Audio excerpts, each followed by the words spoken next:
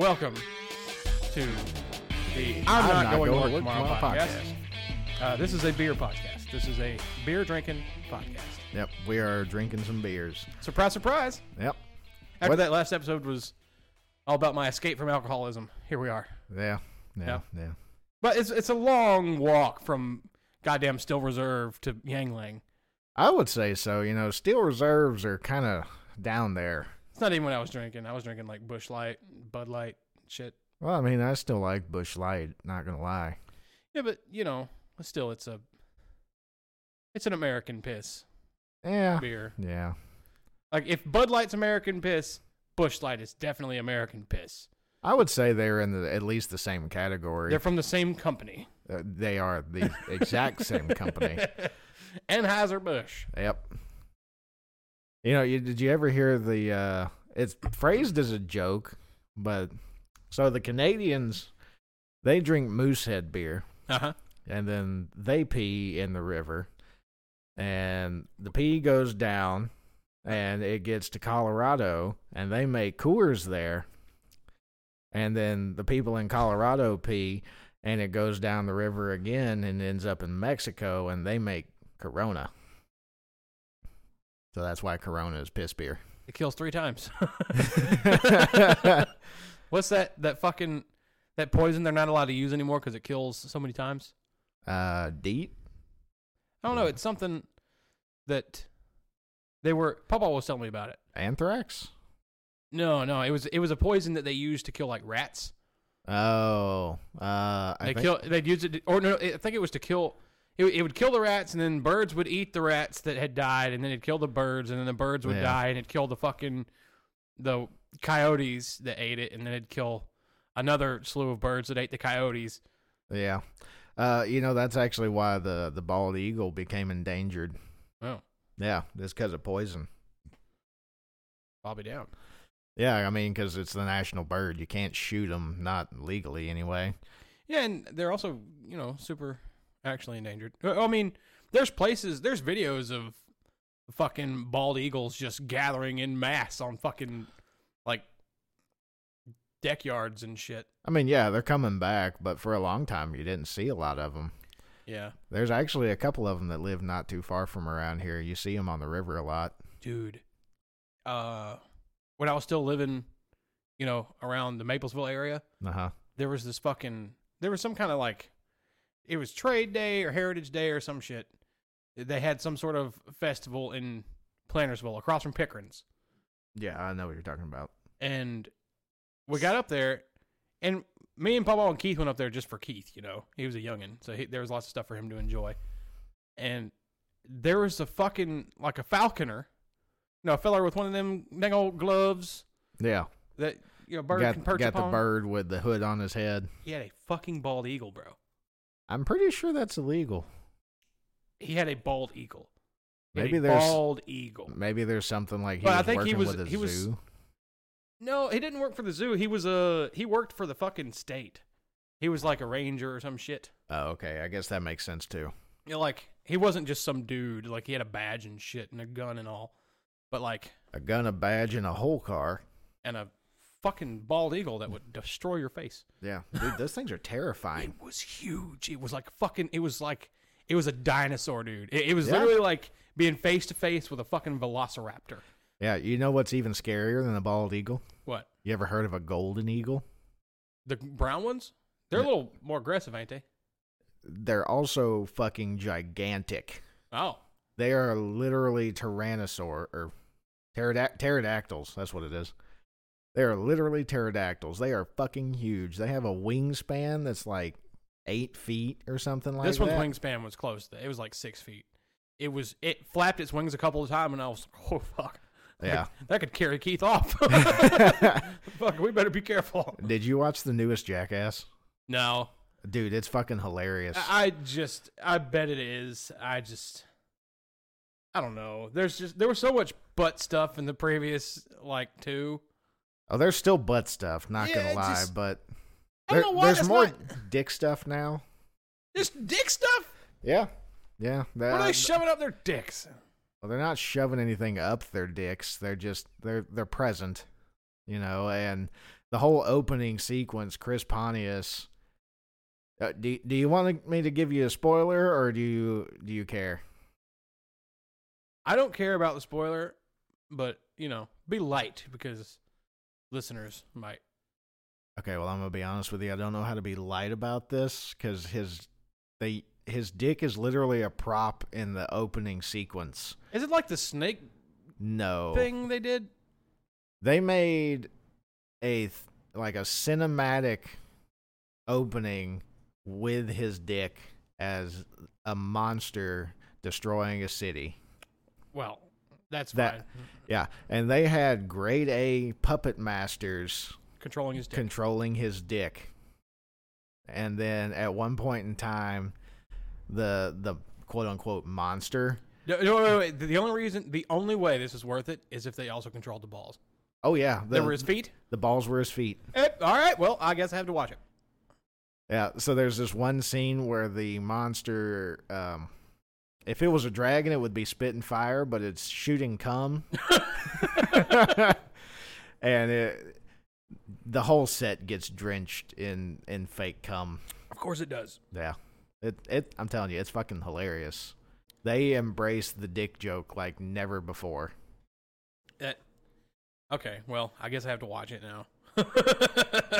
I suggest it. I'm sure it's great. I don't know what was stopping me from watching it.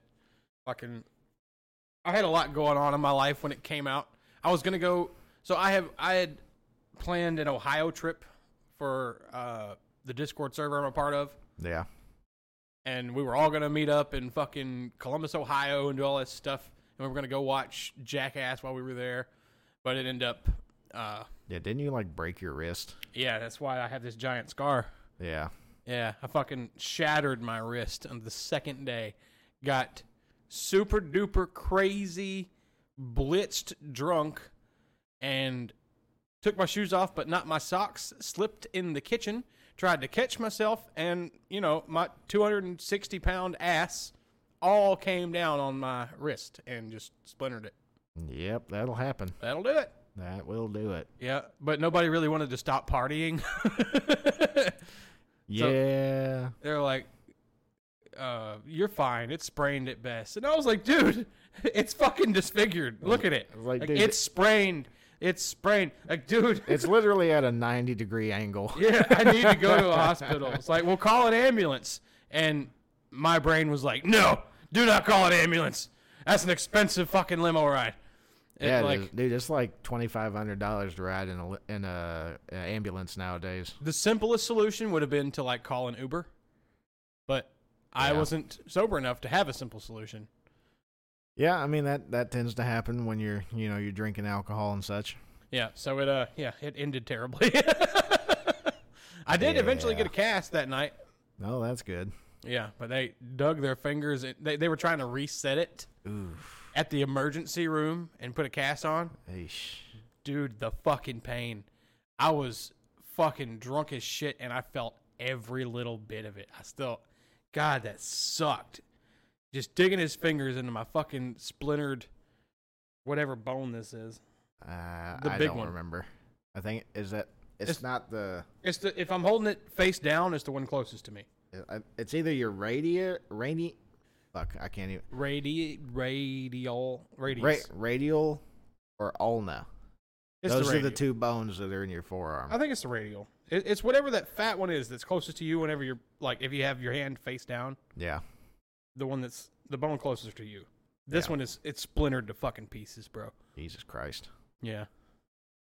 That's rough, bud. Well, I mean, they put a cast on it, and then I went to the local center, and they were like, yeah, it's 50-50 whether or not you need surgery.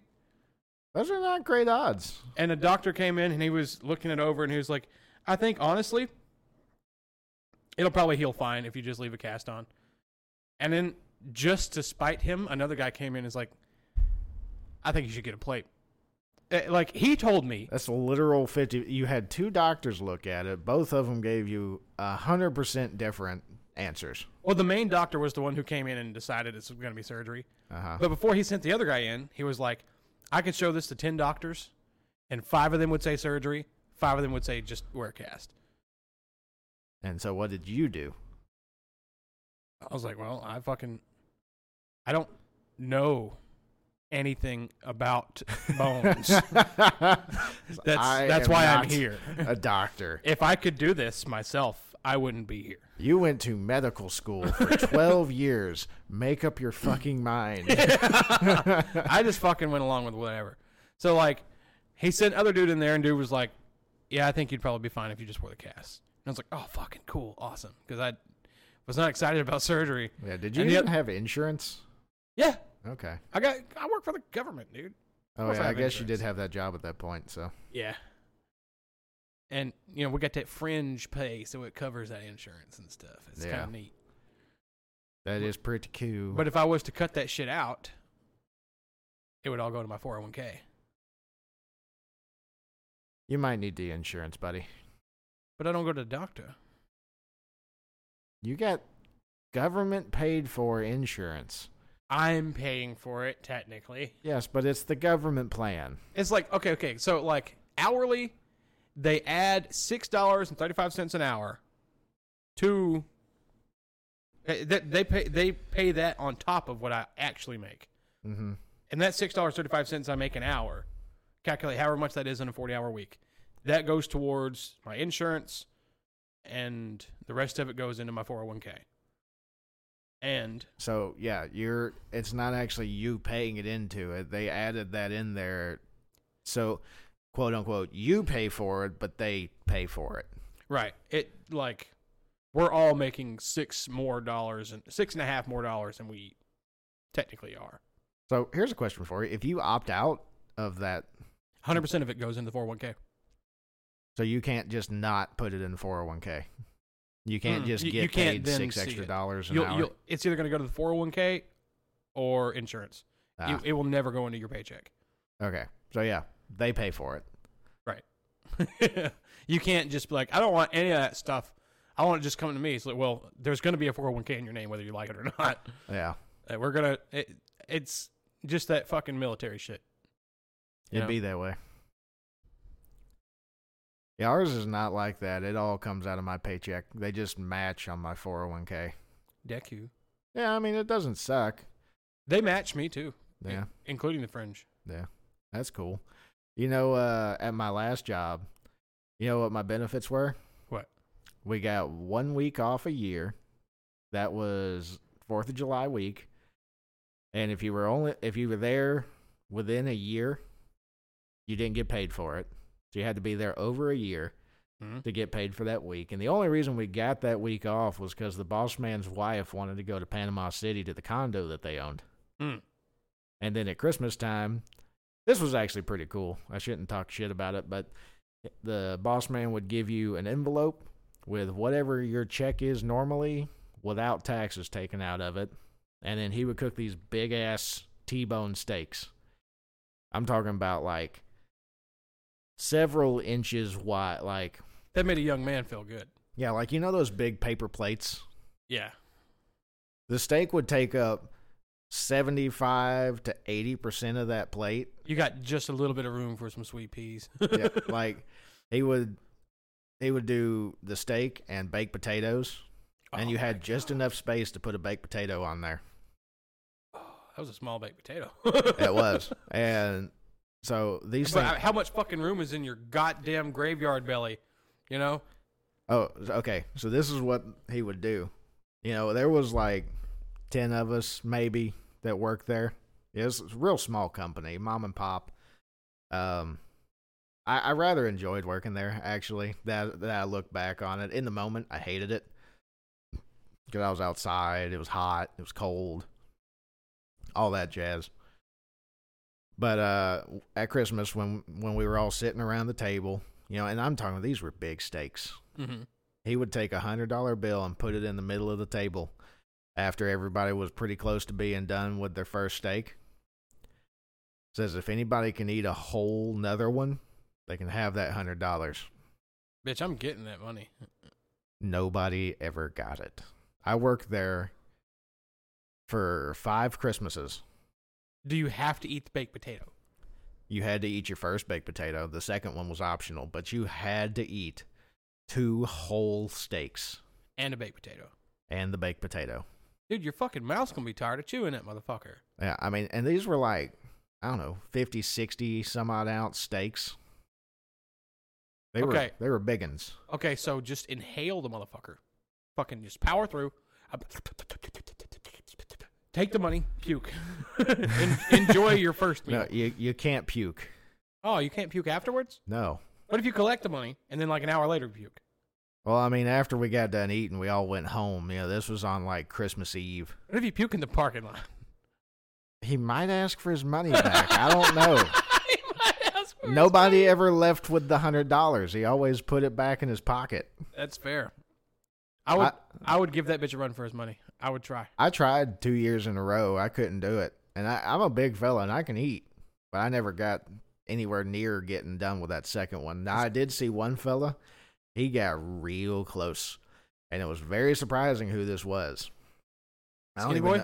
Do what? Skinny boy? No, he was this old black fella. And he was swole up. He wasn't but like 5'8", maybe.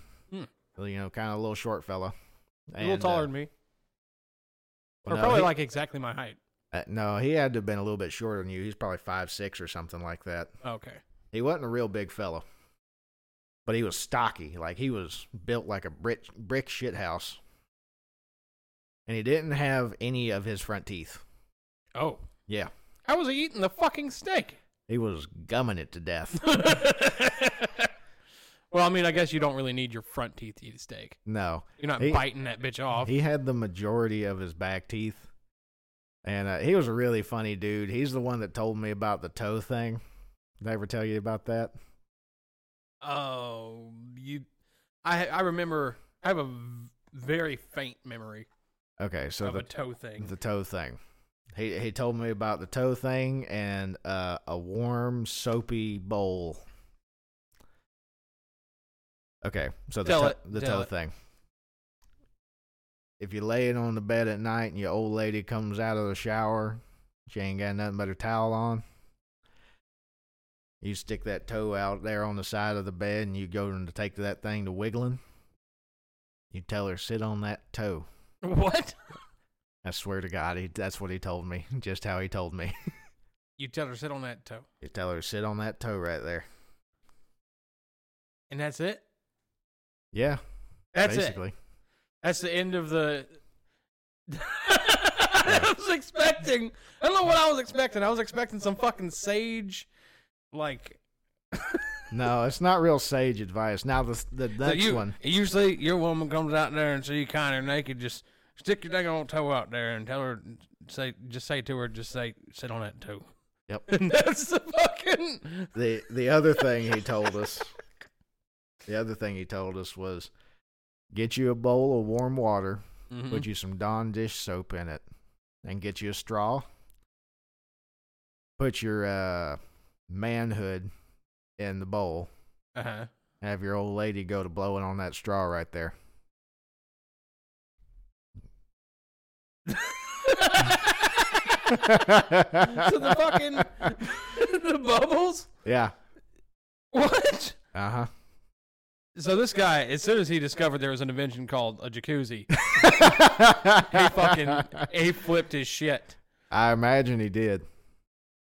He's fucked every jacuzzi he's ever encountered. I don't even know if he's alive still. I kind of hope he is because he was a character. He's got some fucking bangers. I've got to be honest with you. I don't think the man's ever been in a jacuzzi. I kind of think if he's resorting to like Dawn dish soap and a bowl and a straw. Yeah. And it requires a whole nother mouth. Like, what is the point of the bowl and the dish soap? I don't know, man. That's just the shit he told us. What if you just get a really long straw? Can this be a fucking singular event? I guess you could do that. It'd be kind of one of those things where you're just beating a tennis ball against a wall. Like, what are you doing it for? To get to come. I mean, there's easier ways to do that involve less paraphernalia. There's easier ways to have your lady make you come that involve less paraphernalia. Yeah. If there's got to be a girl involved, why bowl? Why Dawn? I don't know, man. Why straw? The man was somewhere between 47 and 93. I don't really know. I guess at that age, you got to kind of get inventive with your old lady. Got to do some weird shit. He was like, baby, suck my dick. She was like, fuck you. Suck your own dick. Like, what if I get a bowl and Dawn? You just blow in that straw right there, and I'll finish off in just a minute. Yeah. Go ahead, sit on that toe while you at it.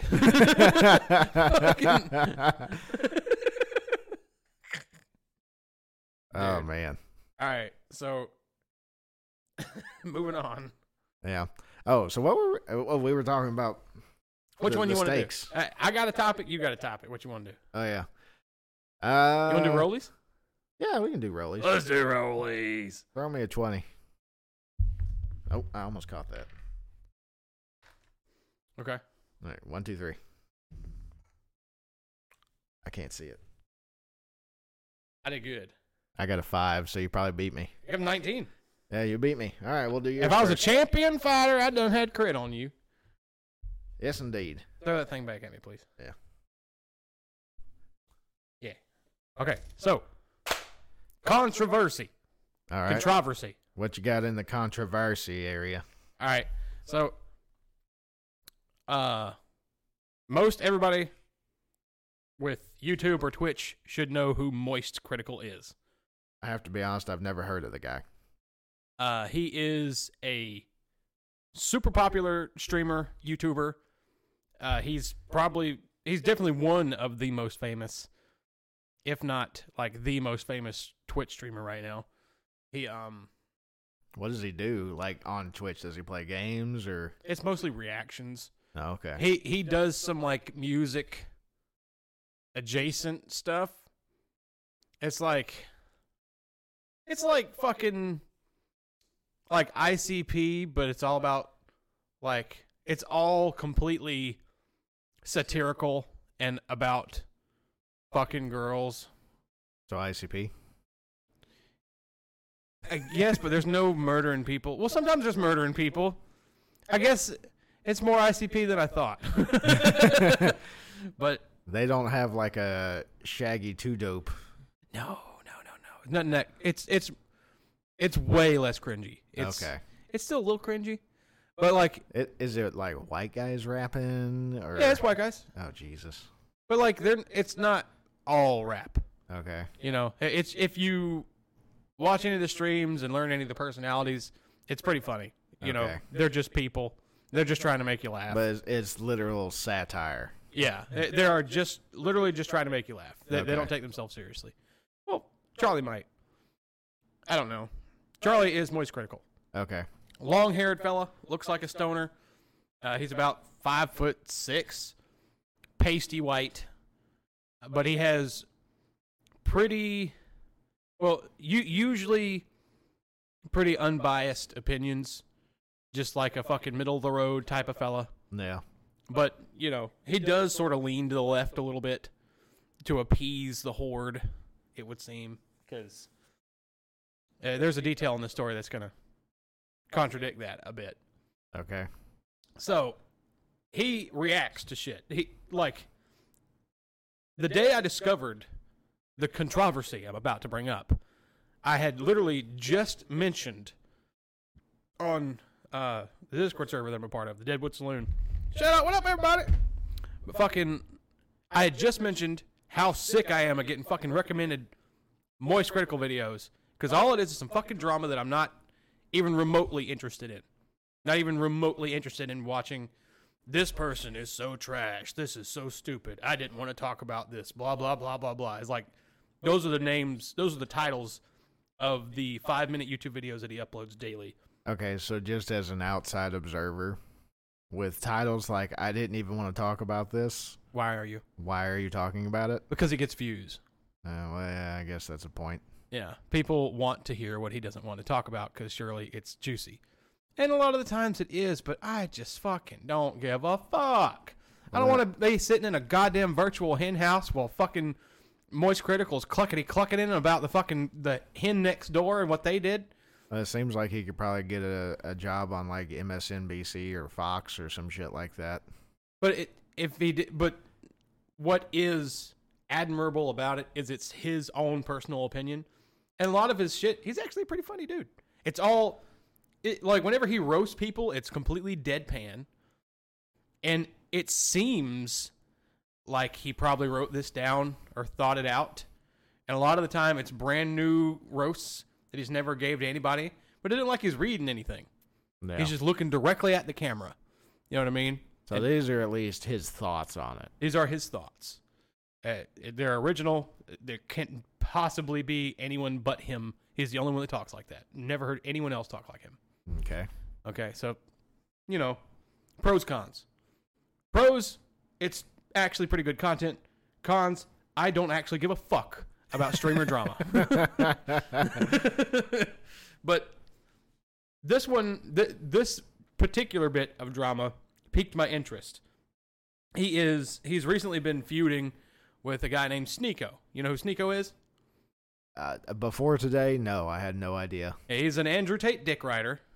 I know who Andrew Tate is. Yeah, he's part of the Red Pill Society. He's, he used to do like on the street videos. Like he'd just walk up to random people and ask them questions with a microphone. And that was actually pretty good content. Yeah. Some of that was actually pretty good. There's a reason he got popular. But so was he doing this before like Jimmy Kimmel was doing it, or Sneako? Yeah. No, the kid's like fucking 23. Oh. Yeah, he's young. And so is Moist Critical. Moist Critical is our age. Okay. Charlie, he might be a little younger than the two of us, but he's right around our age. I got you. But, yeah, so you got Charlie and you got Sneako. And Sneako is this super red pill maniac. Like, he's got some really weird takes. He was running around with Andrew Tate, and a lot of the thoughts pushed there were like, the man can cheat, but the woman can't cheat because she's his property, blah. Gross shit like that nobody thinks. Yeah. And so I don't know for what reason, he on stream one day made fun of Charlie and his girlfriend. So Charlie's got like apparently an average looking girlfriend. She's not like some fucking IG model. She's not like showing full cleave in every picture. Yeah. And for some reason, Sneako thinks that's lesser. He looks at that and says, your girl ain't shit. You know what I mean? Yeah, he has an actual person that he's in an actual relationship with, and that's somehow dishonorable. Yeah, because that's not how normal people think. Yeah, Sneako's weird. Yeah. But, his red pill people ate it up. And Charlie made a video roasting him. He'd never... What he said is that he had never looked into Sneako. A lot of the time, I think he just says that. They weren't even on my radar. I don't even know who they are. I never cared to look into them until this happened. They said this, so I had to look into their stuff. I'm pretty sure he just says that a few, sometimes to low-key burn somebody. Yeah. But well, I mean, to Moist Critical's defense here. Thank you. I never heard of either one of them. Because you aren't in the Twitch realm. You don't be watching Twitch. No, but I watch YouTube. I mean, that's where a lot of their stuff comes from, too, I imagine. That's fair. And I knew who Sneako was before all this because I watch YouTube. Yeah. I don't watch Twitch. And I watch, like, Abba and Preach.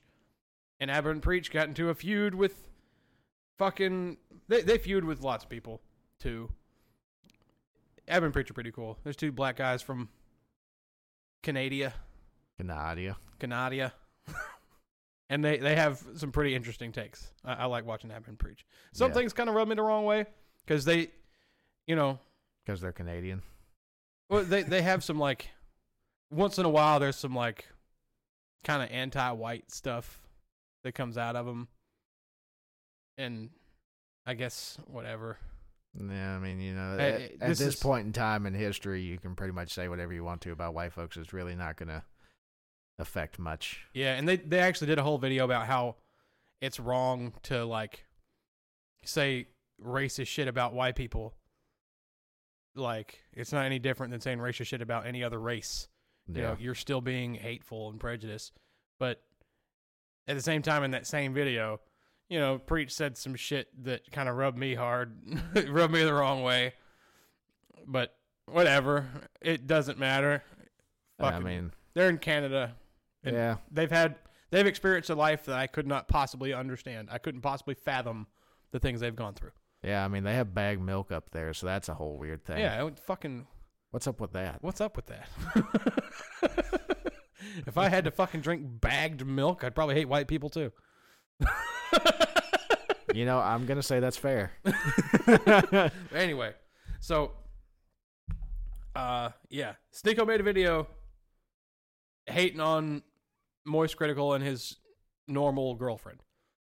And so, Moist Critical, Charlie, did research on Sneako. I just put up quotations, research, as if he didn't already know this shit, being who he is. Yeah. On Sneako, and discovered Sneako's got some shit. Yeah, you know, I've learned over the years that if you're going to start throwing stones at folks, you probably ought not live in a glass house. Yeah, Sneako's house is transparent as fuck. Yeah. So these influencer, streamer people usually are. This super hardcore red pill fella, dudes, kings, he used to go to swinger parties with the girl he believed was the love of his life. And he told this straight out of his mouth. This isn't like a second-hand account. This is horse's mouth shit. He told this story on a couch in a room with 3 other guys. Oh, that's not smart. And told this story. And it's going up on their fucking YouTube channel. They're like us. They're a podcast, you know? They just talk shit. And he's telling them that he used to take his girl to swinger parties, and that the first time he took her, that it was him and this other guy and this other guy's girl and his girl. And all 4 of them were on the same bed, and they traded girls. Uh-huh.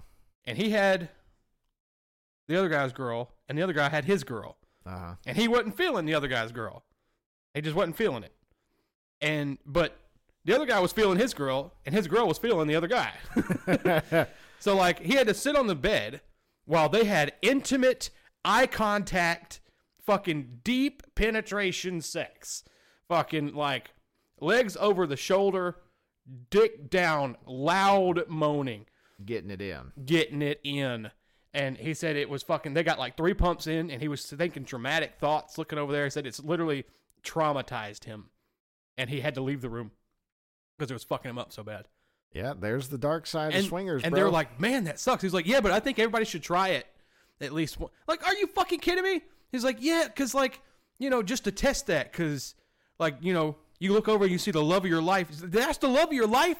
You love this girl? It's like, yeah, absolutely. She's my queen. That's my wifey. Like, and you let another dude, like, you were on board with this? This is you? This, you know? Yeah. Fucking, it's one thing to, like, have a cuckoldry fetish. You know, if that's what you're into, that's what you're into, whatever. But I mean, you know. He specifically wasn't into it. So he knew he wasn't into it and went into this situation. Anyway.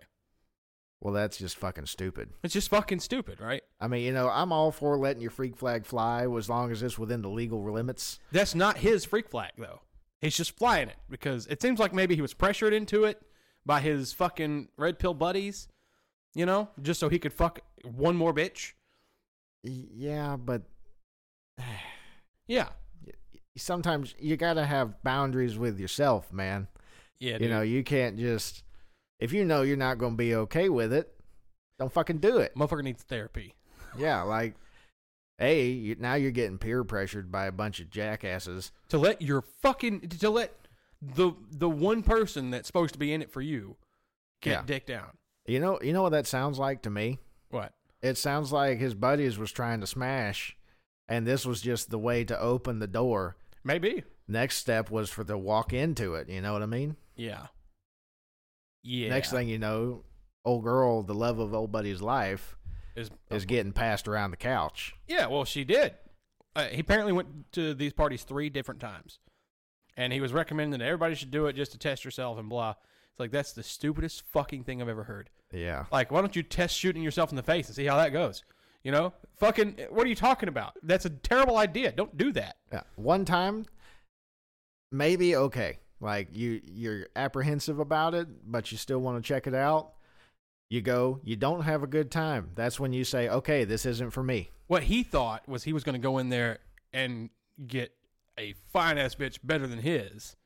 And when that's not what happened, his mood changed. You know what I mean? Yeah. Guess what? The grass is never greener on the other side. No, it's just a different shade of the same fucking green. Yeah. So, you're better off being happy with what you got at the house. Naturally, after Sneako made that video talking shit about Charlie and his normal girlfriend, Charlie was like, "Are you fucking serious? You fucking cuck." Fucking. He roasted his ass to oblivion. And that was it. He didn't say anything else. That was 3 months ago. Uh-huh. And since then, Sneako has been fucking losing his mind. That hurt his feelings so hard. I bet. Because now it's not his red pill buddies being an echo chamber for him, and somebody else is actually calling him out on his bullshit. Well, this happens over and over and over again. No one has ever won internet beef with Charlie because he really doesn't have anything for you to attack. He's really sort of bulletproof right now. Eventually something will come out that he did because nobody's perfect. Yeah. And he will stop being bulletproof. But right now, he kind of is. Like, you can't really win an argument with him. There's nothing to roast. Yeah. I mean, well, this is the way I think about it. And this is not to take anything away from this Charlie fella. But if you're broke as fuck, your house probably not getting broke into so they can steal your TV. When you're rocking a fucking, like a fatback, old school projection TV, ain't nobody trying to jack that. Charlie is, he's worth a couple million. I mean, okay. I don't mean like he's broke. Mm-hmm. That's not, it's like an analogy. Okay. You know, he lives his life. He's from what I can tell and understand here, he's a fairly normal fella. He just happens to talk a lot of shit on the internet. Yeah. So there's nothing to take away from him. He's made his money. He has his platform. He's a made man. There's not a lot of shit you can do to him, especially when he doesn't fucking give a fuck. And they do normal shit. Like, him and his buddies that sit around, like, he has a whole fucking moist crew that enter, like, you know, Smash Brothers, Melee, fucking tournaments and shit. Yeah. Just from you saying that, there's not a single thing some Chad-like dude bro can do to that man. Yeah. Other than go to his house and kick his physical ass. So here we go. There's no gratification you're going to get from that dude. Here we go. So, like, there are some little, tiny little bits and pieces, like, during streams and stuff, apparently. Like, stream clips where they would talk shit. Sneako's talking all kinds of shit he possibly can. He's trying to send people over to because Charlie's not going to watch his stream. Uh-huh. So he's trying to send people over. Hey, Sneako said this, and Sneako said this about you. And eventually there was a response. But Charlie just roasted him again. Just quick little jabs that are pretty funny. Just called him cuck constantly. And the word cuck offends Sneako so terribly. Yeah. That Sneako's response was to get on his stream and dance. And wait. On his stream, dancing around, not well, just bobbing like you're in a club or something. Why? With a gun. Okay. Waving it, pointing at the camera, being like, "You in Tampa, huh? Maybe I'll come see you. You in Tampa." And he's laughing. And he's took the fucking magazines out of his... He's got like a 9 like I got. Uh-huh. And fucking just like, "Fucking, you want me to watch your clips? Look at these clips. These are the only clips I'm watching." And does this guy... Obviously, he doesn't understand the law at all, but Yeah. that's considered a terroristic threat, and he could have federal implications with that. he's threatening to come and shoot Charlie, is what he's doing. Yeah, that's literally a prisonable offense. For calling him a cuck, because he's a cuck. Yeah. And sticks and stones, bud. Sticks and stones. so, I mentioned Tampa. Uh-huh. Charlie's a Floridian. Okay. All right. Sneako just happened to be in Florida at the time. So Charlie wasn't going to make another video. So he says. And after the gun waving thing happened, he decided, well, I got to. It pissed him off. Right? So he made a YouTube video like yesterday. Uh-huh. And that shit. Is this the one you sent me earlier? Uh-huh. Okay. That shit was fucking hilarious.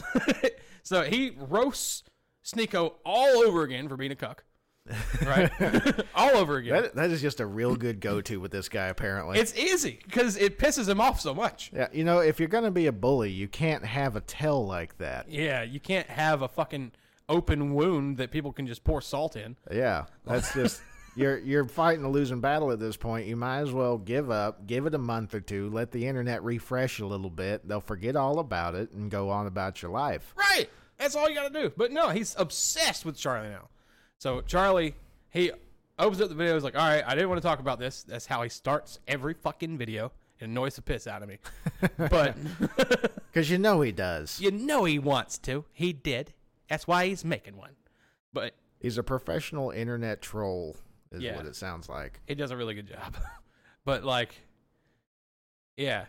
He went over the whole controversy, explained it so everyone can understand what's going on, showed the clip of Sneako waving the gun around. He explained the context the way that I just did. And he was like, yeah, so his response to me telling his little chodes that he sent, you know, and so another reason he hates Sneako is because Sneako, he's an avid pusher of he was he spoke out in favor of the movie Cuties. All right, I instantly don't like this guy. Yeah. Like I was on the fence, like he just sounds like a jackass. This could just be for like views on the internet. He's a fucking derp. But that's not. Yeah. So like, the movie, I have a daughter that's about that same age. Mm-hmm. I don't like that shit. No one should like that. It's awful. You are a pederast, sir. I am going to officially say Sneako is a pederast. It's absolutely a fucking horrent. And like his defense of the movie was that, yeah, it's sexualizing kids, but the context is that kids. It's supposed to like expose that kids are getting like sexualized in this way, but the movie ended up defeating its own purpose by sexualizing real child actors.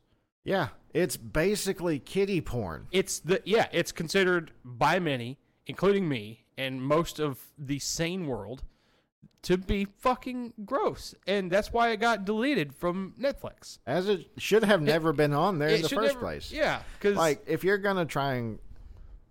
If that was their message they were going for, to expose the sexualization of children, there's other ways around it than literally sexualizing children. Wouldn't it have been... I don't want to say cool, but wouldn't it have been like... I think maybe the most beneficial thing they could have done with a film like that is just to see who watches it and who watches it a little too often. I would agree with you, but I saw the marketing for that movie and it was pushed on kids. The marketing had nothing to do with what the movie was actually about. Yeah. I didn't see the movie. I didn't watch it I saw either. a little bit of the marketing, and I was like, dude, that's fucking nasty. That is so gross. The cover of the movie is immediately, you're like, dude, I feel like I'm on a list just because I saw that. You know what I mean? Just because I saw the cover of this fucking book. Yeah, okay. So Sneako was like, but kids are sexualized. It's real. It was realistic. And this just the stupidest. There's no such thing as a third grade twerk team, you fucking moron. Right. Hey, that should have ended his career immediately. And it might have. I'm kind of wondering why this guy hasn't like blown up just for being canceled. He did. He got canceled. He got deplatformed. They shut his ass down on YouTube. Oh, did shut his they? ass down on Twitch. The only way he's able to stream at all is on other people's accounts. Wow. So it's technically that's a subversion. So they could hit him. But Yeah, anyway. But I mean, you could end up screwing up somebody else's stuff for you going on there and YouTube blasting don't care. off. You know how much money they're making off of Charlie? They don't give a fuck. Charlie and Mr. Beast, they don't give a fuck. They will ban whoever they need to stay politically correct. I guess. Excuse me. Okay, so I did a little bit of reading on this guy earlier. Mm-hmm. And didn't he work for Mr. Beast? Who, Sneako? Yeah. I think he did. I read back in the day when he was doing like the street stuff, I think. Yeah. He had a slight bit of association. Yeah, he only showed up on like one episode or one video or whatever it was. Yeah. And, and people's talking shit about Mr. Beast now too. I'll be honest, I've seen some of the videos. It's kind of entertaining, but I don't know anything about the guy. They're saying he does all this charitable stuff for views. And yeah, he is. Obviously, like, why the fuck else would you do it? Exactly. But like he's doing stuff like he did a video a while ago where he fucking there's a surgery that can cure blindness in certain cases. Uh-huh. And he gave that to like several people and videotaped them seeing things for the first time and the fucking tears of joy, and the response to that from Twitter was, "This is disgusting. This is exploitation." He gave someone the gift of fucking sight. Yeah. Like, how exploitative? I think it how bad could it really be? I mean, how exploitative could it possibly be? I don't even think that's the right pronunciation. I don't know. How bad could it honestly be? Like, he gave however many people their sight back, and he makes a buck. He makes a couple of bucks. They can fucking see now, and he probably gave them a fucking Tesla. You know what I mean? Yeah, I mean, okay. Granted, some of the shit Mr. Beast does is kind of cringy to me because it's all just, it's so fake. Like, I don't watch YouTube to watch scripted bullshit. Right. But so the guy does some nice shit for some people and films it. Who gives a flying fuck? Exactly. And like, have they never seen like game shows? Like, yeah, the Price game is shows, Right only gives you like 20 grand at the grand prize. Right.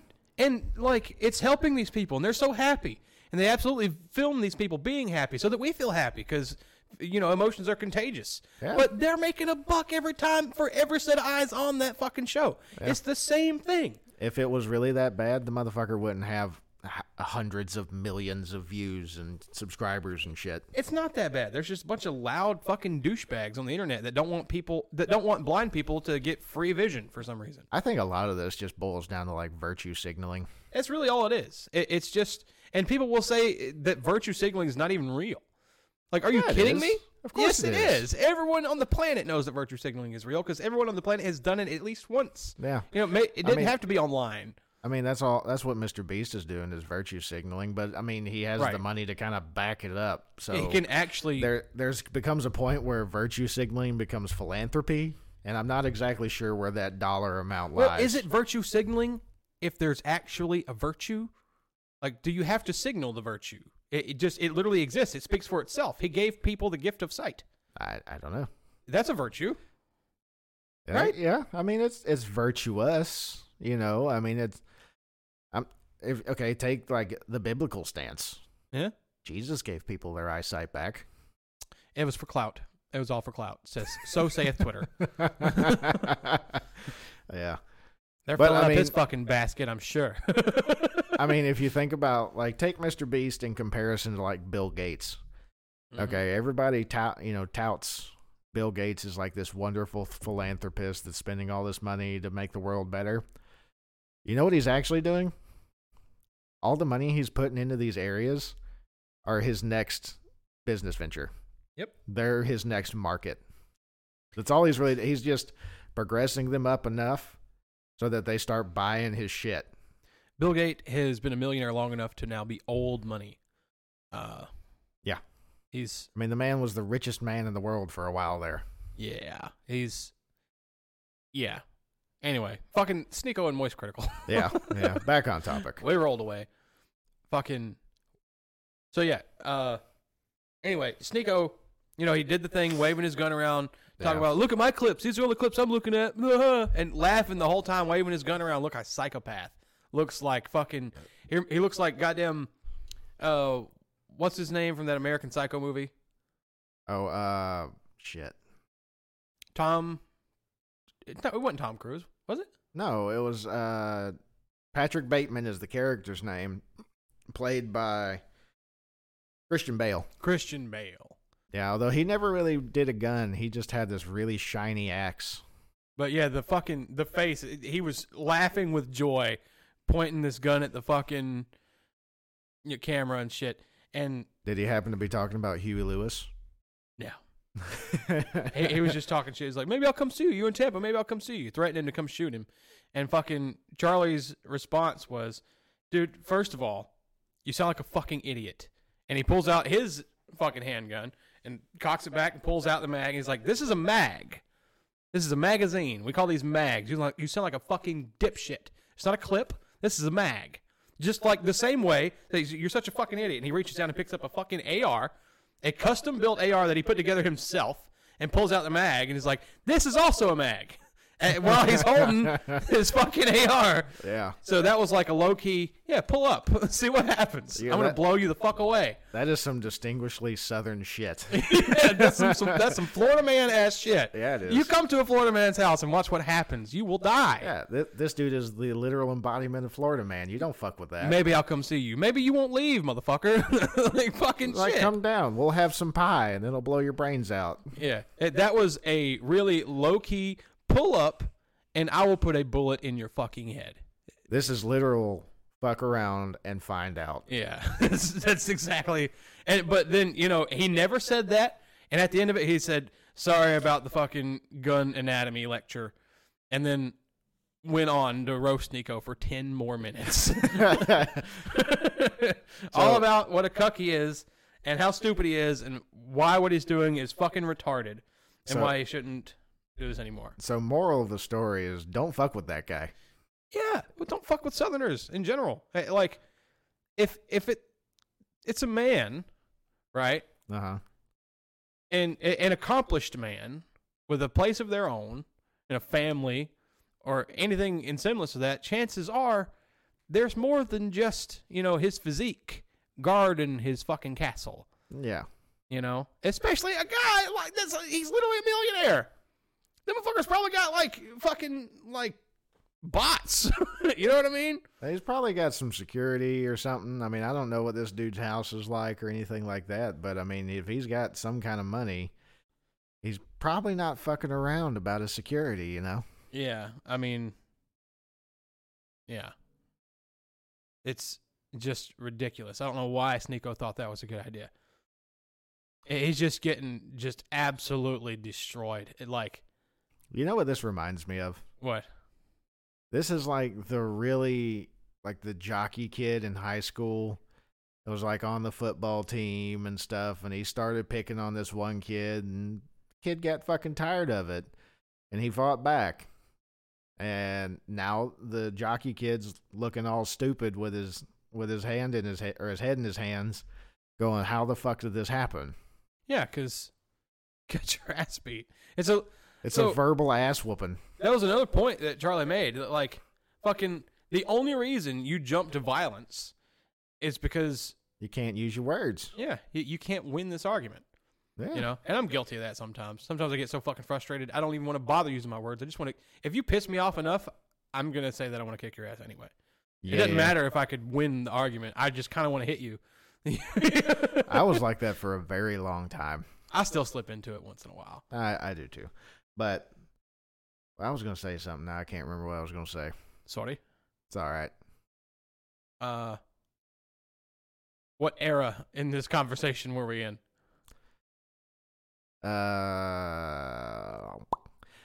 So it was somewhere around where Sneeko just doesn't have the word. Oh, now I remember what I was going to say. If I could give any advice to this Charlie fella, is don't argue with this fella too long, because when you argue with idiots, they'll drag you down to their level and beat you with experience. Well, unfortunately, he really likes going down to that level. I Apparently, but I mean, he kind of shines down there, like, because it's like he's reached. He hacked Mario, and now he's constantly like invincible Star Mario. You know, so like he goes down there, you know, little bitty Mario, and everybody and fucking Sneeko, maybe he got a mushroom and thinks he's a big boy now, and all he's gonna do is touch Charlie and die. Yeah. Like, I can guarantee you, no matter how this ends, it's probably not going to be real good for this Sneeko fella. Sneeko's a pussy, dude. He's not going over there. Like, he is not going to Charlie's house. He's not going to do that. I could see him sending somebody over there, which I would argue is like a way more bitch move. Yeah, well, he's a bitch. If you're going to threaten violence to somebody, don't send somebody else. Go do the ass whooping yourself. Well, he started challenging him to a boxing match or whatever, and Charlie's like, no. Oh, so I'm not going to fight you. I am not going to continue. I'm not going to put myself in a realm with you. At no point ever will I do that. Number one, you're bigger than me. Why would I do that? Like, how much bigger is the Sneeko fellow than Charlie? He's not really bigger. He's just taller. Yeah. Like, Charlie's like 2 inches shorter than I am. Okay. But but Charlie ripped on him for this too. He's like, I wouldn't fight you because you're taller than me. You got a better reach. But I know goddamn well, maybe you think I'm some little skinny boy. But then he fucking showed off, and he's kind of ripped. He's got, his arms look like they're a little smaller than mine was at the sawmill. Yeah. He got some strength. You know, he'd be going to the gym. He got that skinny boy strength. Got that cock strength. Yeah. You know what I mean? But like, you know, Sneeko is stupid. And as far as I know, Sneeko has not responded, and I don't expect him to. If he's smart, he'll just leave it alone. He'll just get a real job. Yeah. He's getting run out of the internet. Go suck off your buddy Andrew Tate and see what you can do after that. Well, Andrew Tate's dick is unfortunately behind bars right now. Oh, yeah, I forgot about that. He got arrested for fucking sex trafficking. Yeah. Yep. Can't say I'm surprised by that either. Yeah, not at all. Because, you know. I mean, the guy kind of admitted it on a lot of streams, like in a roundabout way. Mm-hmm. Because, like, in enough of a direct way that they were able to be like, we should probably check this guy out. Yeah, because I mean, I'm not a Andrew Tate fan, but I've seen some of his shit just scrolling through Facebook and YouTube and stuff. And I remember watching one of these things, and he was just talking about, I got a couple girls that I'm running their OnlyFans for them and stuff like that, and doing the wherever he was, Poland or Ukraine or whatever, backwater Eastern European country he was in. Romania, that's what it was. Ouch. Ooh. Fucking fire for Romanians, huh?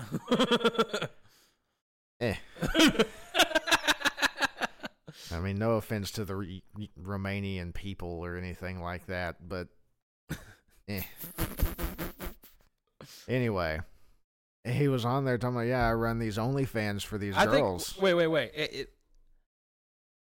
The fact that we can think of a country we've never been to and think of it as backwater, I'll bet you there are more places than not there that are way nicer than like what we're used to. Maybe not in Columbus, but Columbus is pretty shitty in some places. Yeah, I mean, every town is kind of shitty in some places. It doesn't matter if it's America or in Europe or but saying Africa. Someplace is a backwater location, that's like literally where I came from. I'm from Pine-Tucky, Alabama. Backwater. Buddy, you're not even backwater. You've gone past the water into the trees and then have found a mud puddle. That's where Pine-Tucky is, okay? No offense, but like full offense here. I don't mind. I ain't got no motherfucking annoying ass, Sneeko ass neighbors talking about they want to come up to my house with a fucking handgun. You're a fucking idiot. Yeah. But anyway. You won't make it past the dogs. To get up here, it takes a 4-wheel drive, by the way. Your Escalade ain't going to make it. But, yeah. Anyhow. I could probably get that Escalade up that trail there. I mean, if you drag it with a fucking Winham. But anyway. It might not look as shiny as what it did before. All right, let's go. Yeah. What was you on? I distracted you. Oh, the Andrew Tate thing. So, like, I don't really know much about the guy, but I saw one video where he's talking about running these OnlyFans sites for these girls and stuff. Uh-huh. And just based off my pure gut instinct, I was like, that kind of sounds illegal, buddy. Mm-hmm. It's something didn't sit right. And that was probably about a month or two before I heard about him going to jail. And I was like, yeah, I was right. Yep. And all of these, he does all these, like, fucking business, educational fucking Yeah, that's a things. fucking pyramid scheme if I've ever seen one. He makes you pay like $50 to get access to his 51 steps to Is success. it like Hustler University or some shit like that? that? Yeah, that's what it is. Yeah. And in that shit, he literally details like building yourself up as this fucking, major successful businessman. Take advantage of your family members for free labor. Like, fucking call up these girls, tell them, oh, baby, you're the one. It's just me and you, blah. And then when they get there, you just basically trick them into working for you and running your OnlyFans. Yeah, that's sex trafficking. Yeah, that's exactly what that is. You're forcing somebody to take their clothes off for other people for money. And those details are why he got busted. Yeah. He's not nearly as smart as he thinks he is.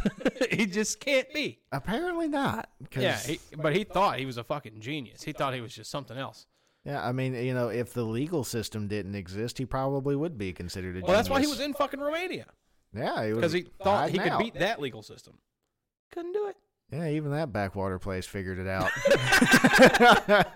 The fucking sheriff of Pine Tucky would be knocking on his door in no time. By the way, no offense to the Romanian people. I'm sure you're all lovely.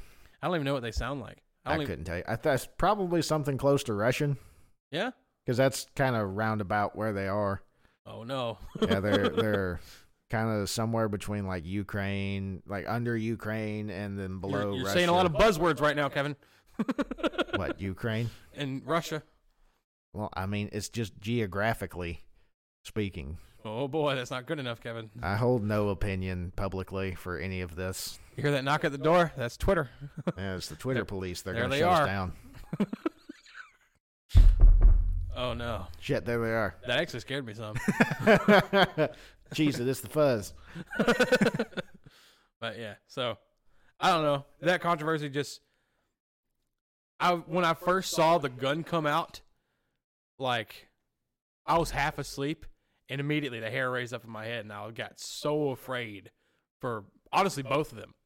Yeah. Like, that's some shit. Nothing has really changed. It's that same fucking East Coast versus West Coast bullshit. Like, where is this Nico from, anyway? I don't know. I think he's in Florida right now. I don't know where he's from. Yeah. I think he used to do his street stuff. Used to happen in Washington. Like Washington State? The state of Washington. Yeah. Yeah. Well, I mean, there's Washington State and then there's Washington, D.C. I think it was Washington. I don't know. I can't confirm or deny either way. Yeah. But, yeah, I don't think he's he's definitely not a Southerner. Like... No, he doesn't sound like one. If he is, he could be, I don't know, somewhere weird. Charlie's probably not a Southerner either. He just lives in Florida. Yeah. And see, that was the contradictory to the left leaning thing, because he's got a fucking AR. Like, yeah, he likes guns. He knows guns. There's tons of things that he's able to do with a gun that I wouldn't be able to do. I mean, he could just be a centrist. You pick and choose from both sides. That's kind of who I am. Yeah, I mean, that's about where I'm at, too. I agree with some things on one side and some things on the other, and then I don't agree with things on both sides. I will never say that I'm a Democrat, and I'll never say that I'm a Republican. That system is so busted to me. Because, I don't agree with everything either side says.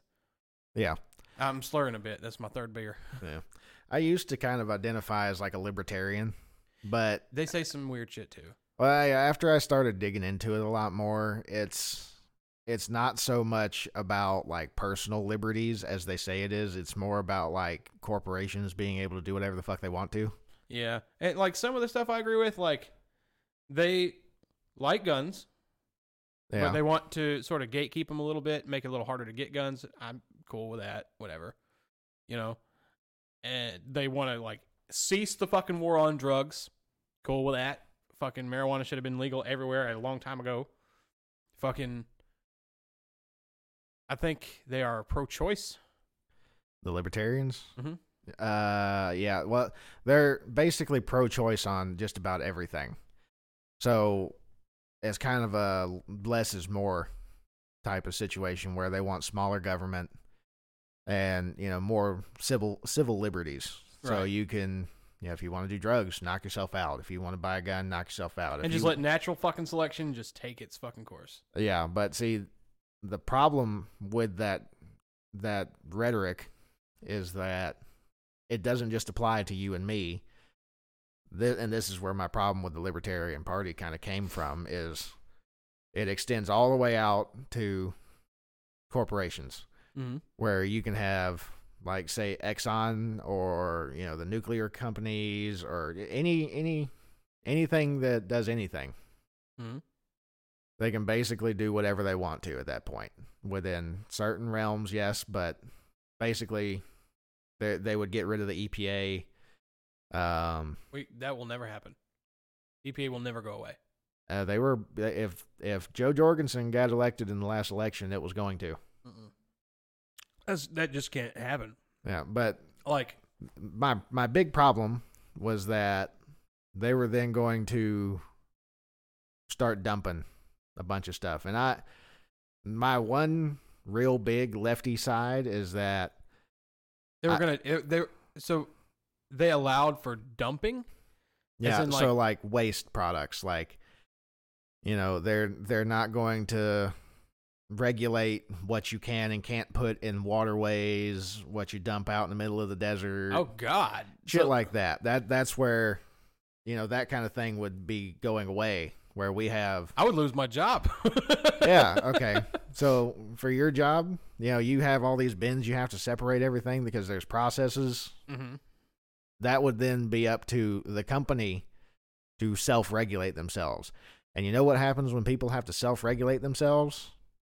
Chaos. They don't regulate themselves. Yeah, they don't. They just start throwing shit everywhere. You got dogs running without horses, you know. There has to be a threat of, you know, utter desolation for people to actually get their shit together. Yeah, and that's where my, like, environmentalists kind of kick in. And I didn't like fucking, that. If you read Love Canal, like, you know what happened up there? Like, toxic waste is real. It's an actual threat. I'm talking about birth defects. I'm talking about kids playing in the sandbox and complaining that their feet are burning. Yeah, well, I mean, look at, like, Flint, Michigan, and then what was the one that just happened recently? Lebanon? Or the train derailments. That's what I'm talking about. Where was that at? That was East Palestine. East Palestine, yeah. Yeah, and they're like, no, it's fine. You guys can come back. There's no big deal. There's still fucking acid rain. Have we talked about this on the podcast? No, I don't think so. Yeah, the fucking train fucking derailed and unloaded fucking thousands of gallons. Thousands and thousands of gallons of vinyl chloride. And they were so afraid it was going to blow up, they did a quote-unquote control burn. Yeah, which was not controlled. Yeah, which turns vinyl chloride, when it goes on fire, vinyl chloride becomes hydrogen chloride. Yeah, and then when it mixes with the rain vapor comes down. And it's acidic. It's fucking... Hydrogen chloride. What is the one that... What's no, your stomach acid? It turns into damn it. It's basically your stomach acid. What's that shit called? Bile? No. It was... caloric acid. Caloric acid. Okay, that's not what. Hydrochloric acid. Hydrochloric acid. Yeah. So when hydrogen chloride combines with water vapor, it becomes hydrochloric acid. Yeah. And acid rain will come down from the sky. And like they're like, no, that's fine. You guys are okay. And that's just so that no one will freak out. And they're just gonna keep it isolated that one area, you know. And meanwhile, they're finding dead deer and dead dogs and shit. And meanwhile, the birds are literally flying upside down. Yeah. Fucking, You know what I find the craziest about that whole situation? You don't see anything about it anymore. it's gone. It happened for 2 days, and then it's just gone. Well, because what can we do? And there was another train derailment in fucking Michigan. Yeah. There was another one in Texas, too, I'm pretty sure it was. Yeah, there was one in North Alabama like a week ago. Yeah. Yeah, you know, there was actually, I think it's a movie where a train was derailed in East Palestine. Mm-hmm. It was made in like 2018, 19, somewhere in there. Wow. And all this same shit happened. Wow. In that movie. What movie is this? I can't remember. But it was on Netflix for a while. If anyone knows that movie, please send it to me. Yeah, me too. Yeah, what is our email now? It's I'm not going to work tomorrow at gmail.com. I think it is the I'm not going to work tomorrow podcast. I think we cut the in the podcast out. I think it's just I'm not going to work tomorrow. I don't know. We'll have to look. We'll put it in the show notes. Yeah, we'll put it in the fucking description below. Yeah. Also, like and subscribe. Yeah. By the way, I don't know if we said this or not, but we're on Spotify, Apple Podcasts, and Google Podcasts now. Yeah, wherever you get your podcast. Wherever you get your podcast from. We out there. Yeah, there's a lot of crazy shit happening in this world, man. Yeah. So. Which I actually had a topic kind of along the lines of this. Bring it in, Mr. Segway. All right. So I got to pull it back up. Okay. Because some of the shit that is in this article is when I read it, I was just sitting there laughing to myself. Yeah. Hold on. My phone runs very slow. It is very old. You should get a better droid. Yeah, I probably should. Well, this article was in Popular Mechanics. Okay. The magazine, and I saw this digital version. All right. So hold on. It's pulling up. Basically, I'll tell you what the title says in just a minute. Basically, a scientist has figured out a theoretical way to make wormholes in a laboratory. That sounds fun. It sounds really fun. But you get into it, and you're just like, well, fuck, I could have done that. Oh. Because all he really did... Wait. Pull the article up. I want to hear this. So, the title of the article says, Scientists now have the blueprint for an actual working wormhole. Promising. And this was published in Popular Mechanics 2 days ago. The blueprint for... So did he, take a piece of blue paper and draw a wormhole? Because I've seen that drawing. Well, no, the picture they have on here is of a blue shaded wormhole. Okay. Kind of a neat looking picture. Yeah, but that's not a blueprint. No, it's not. So I'll just read you a chunk out of it here.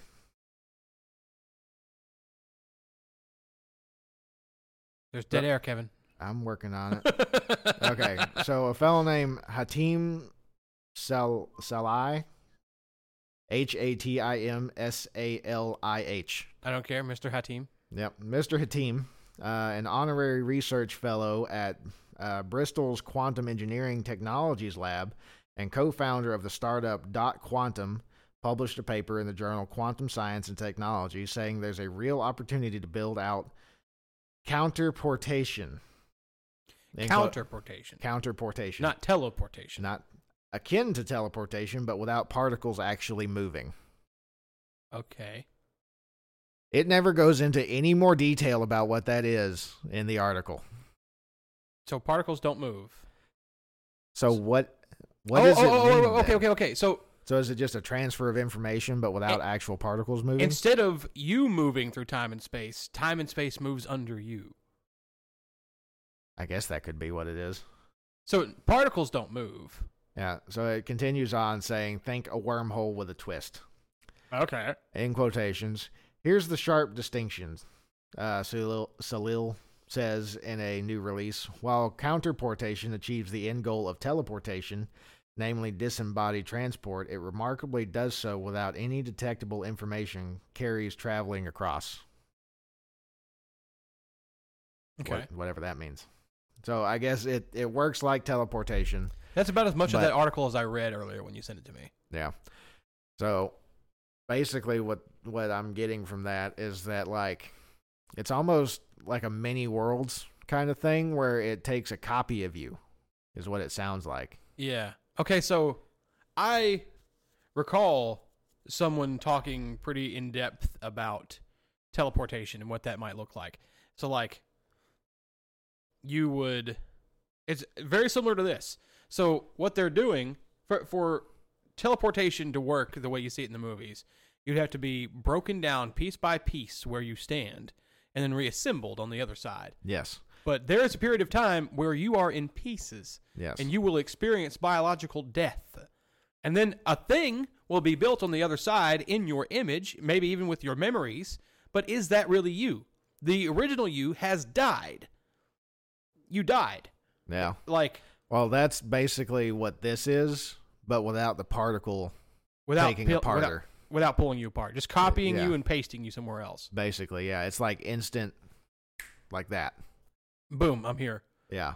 So it goes on to say that, of course, this wormhole blueprint isn't yet feasible with today's technology. If counterportation is to be realized, an entirely new type of quantum computer has to be built, he says. An exchange-free one where communicating parties exchange no particles. So basically what this means is that he had an idea one night and put it on paper, and now it's a theory. Well, that's how they work. But yeah, but like you can't just come out and say, hey, I figured out teleportation, and then all of a sudden at the end be like, oh, well, this is actually just a theory. Nobody really read that far into it. Imagine a world, Kevin. I'm imagining. Where toilet paper doesn't exist. What a terrible place. What a terrible place. We're using corn cobs. We're using two reds and a white. 2 reds and a white corn cob. And there's this feller, wiping his ass with a corn cob like he has his whole life. Right? And he thinks to himself, wouldn't it be a lot easier if I could just wipe if I just had, like, instead of these big old corn cobs I got to ram up inside of my anus, if I could just, like, wipe the duty away. Well, you okay. I know they don't. I'm sorry I know they don't shove it up their ass. Okay, and that was for comic effect. I was about to have to poke I already knew analogy. exactly what you were going to say beforehand. You fucking twat. I kind of got hung up on the wrong point there. Yeah, don't get preoccupied with stuff going in your butt, Kevin. I'd prefer not to have that happen. It's only one part of the journey. Hey, that reminds me of a joke. You want to hear it? Go ahead. Okay, so a man goes to the doctor and says, "Doctor, my butt kind of hurts." And the doctor says, "Okay, well, where does it hurt at?" And he says, "Right here around the entrance." Doctor says, "Well, as long as you keep calling it an entrance, it's going to keep hurting." That's a fucking excellent. That's a really good one. Yeah. I like that one. Yeah. But this whole, I get where you're going with your analogy. Like, obviously, if just because something wasn't before doesn't mean that it can't be in the future. But you're basing your whole theory on the hope and a prayer that somebody comes up with something that would work to make your theory work. Yeah, for this to work, we need quantum computers. Yeah. We need quantum computers. The only quantum anything we have is like the double slit experiment and fucking Large Hadron Collider. Yeah. Like, and have you've seen the double slit experiment? I have heard of it. I can't quite remember what it is. Okay, let me drop this big old quantum bomb, because this is the birth of quantum physics. Yeah. This is what a quantum computer would be able to fucking, like, deal with. So, like, the double slit experiment, like, say you get a metal plate with 2 slits cut in it, and you fire marbles at it, right? And say behind that metal plate, you have, like, a wall where impressions could get made, and you could see, when the marbles went through. So if there's 1 slit in the metal plate, and you fire marbles at it, some of the marbles will hit the walls of the metal plate and bounce back. Some of them will go through. And the impressions on the back wall will be a straight line down the middle, because that's the only place the marbles could go through. If there's 2 slits, the same thing will happen. You'll have 2 slits on the impressions in the back wall. And, sometimes they go through. So sometimes a marble goes through 1 slit. Sometimes a marble goes through a different slit. Sometimes a marble doesn't go either of the slits, and you'll get 2 straight lines in the back wall. Well, if you were to submerge that same plate in water and send a wave through those two slits, or through a single slit, you'll still get one main impression on the back wall, where one wave passes through one hole and then creates a new wave, which still has that same, centered point of origin. Yeah. And, it's still going to be centered. It's still going to look the same way the impression would if you were to shoot a marble at that. But if you send a wave through two slits, so like two new waves will come out on the other side, they will interfere with each other, and they will create an interference pattern on the impressions in the back wall. Yeah. So you will see it'll be one main line in the middle, and then lines decreasing in power off to the side. And they call that an interference pattern. So we know what happens when matter passes through those slates, and what happens when waves pass through those slits. Mm-hmm.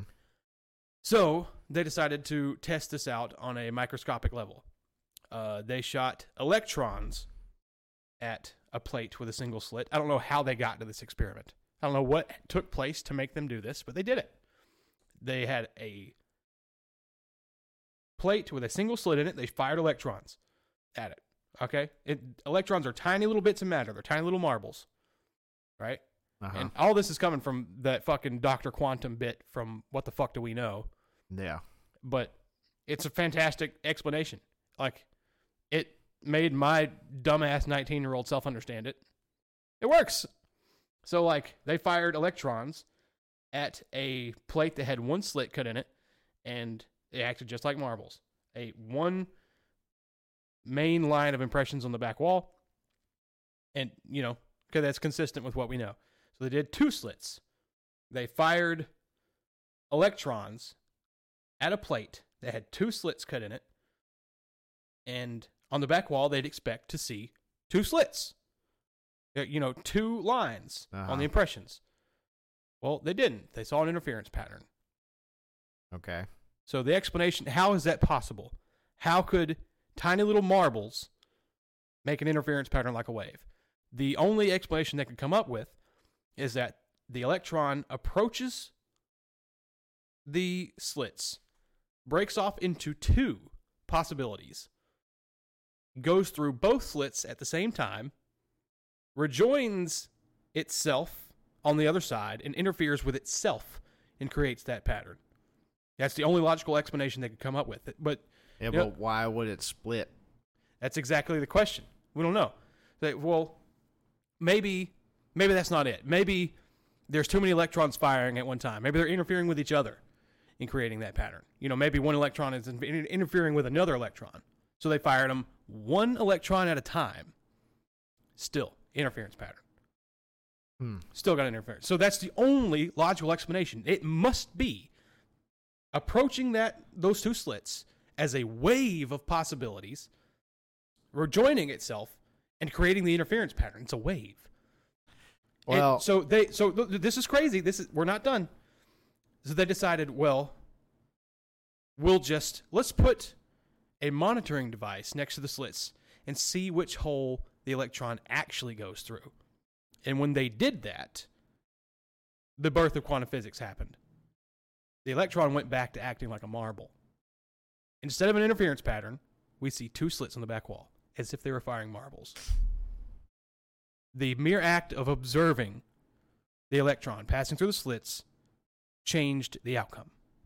Just seeing it happen changed it. That's where the question, if a tree falls in the forest, does it make a sound? That's the origin of that question. It's a double slit experiment. Well then. So here's a dumb man's idea for a really smart notion.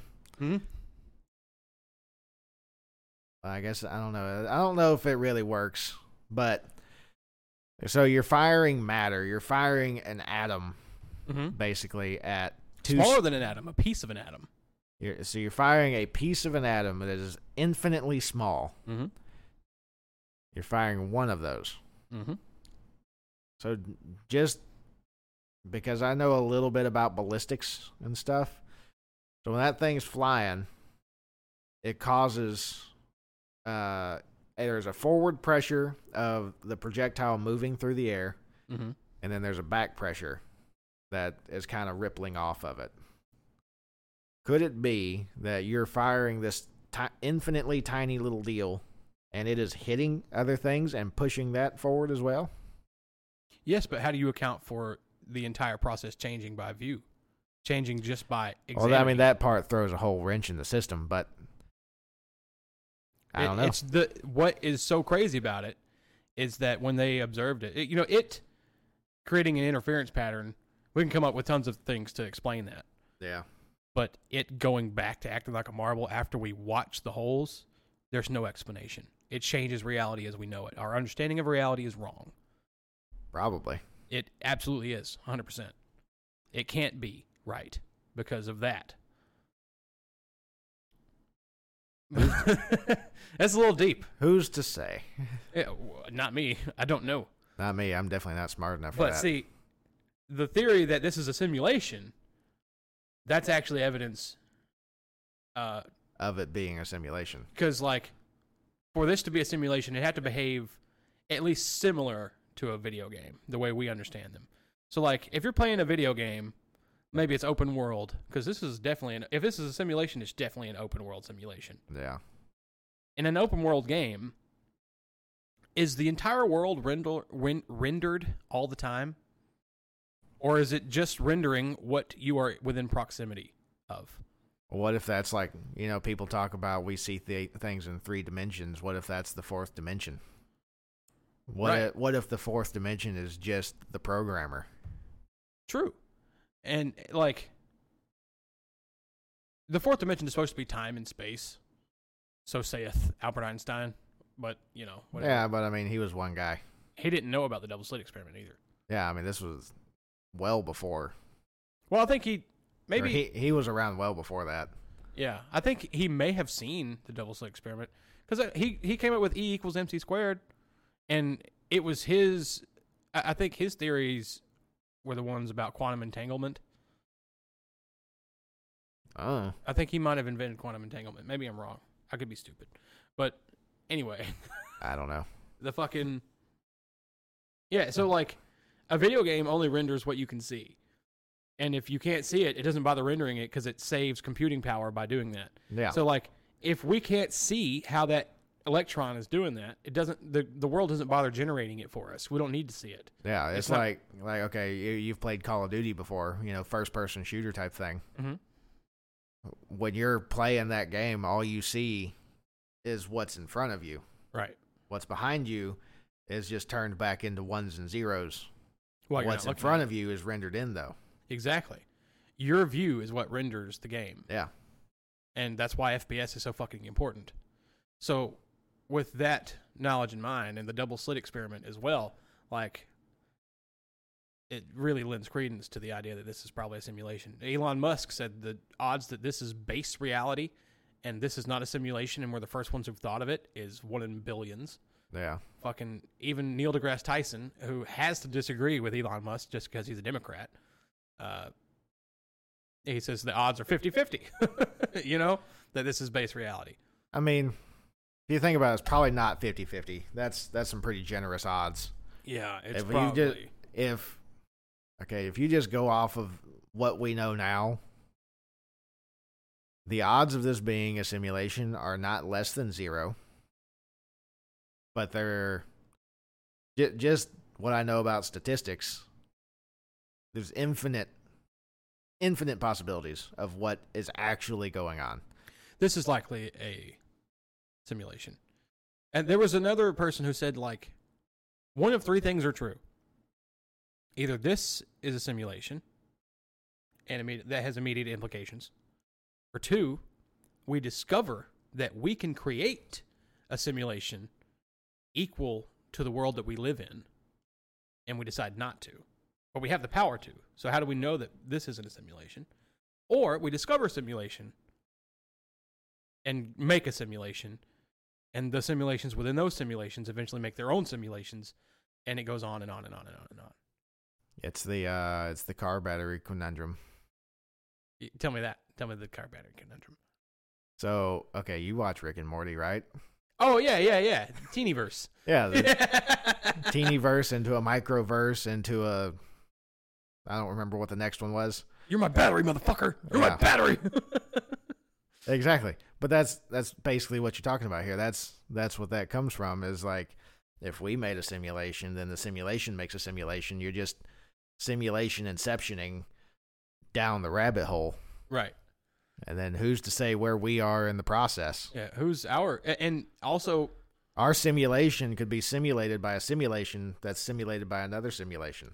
And creator religions falls right in line with simulation. Because not going to lie, though, I like to err on the side of this is not a simulation, but we are an alien experiment.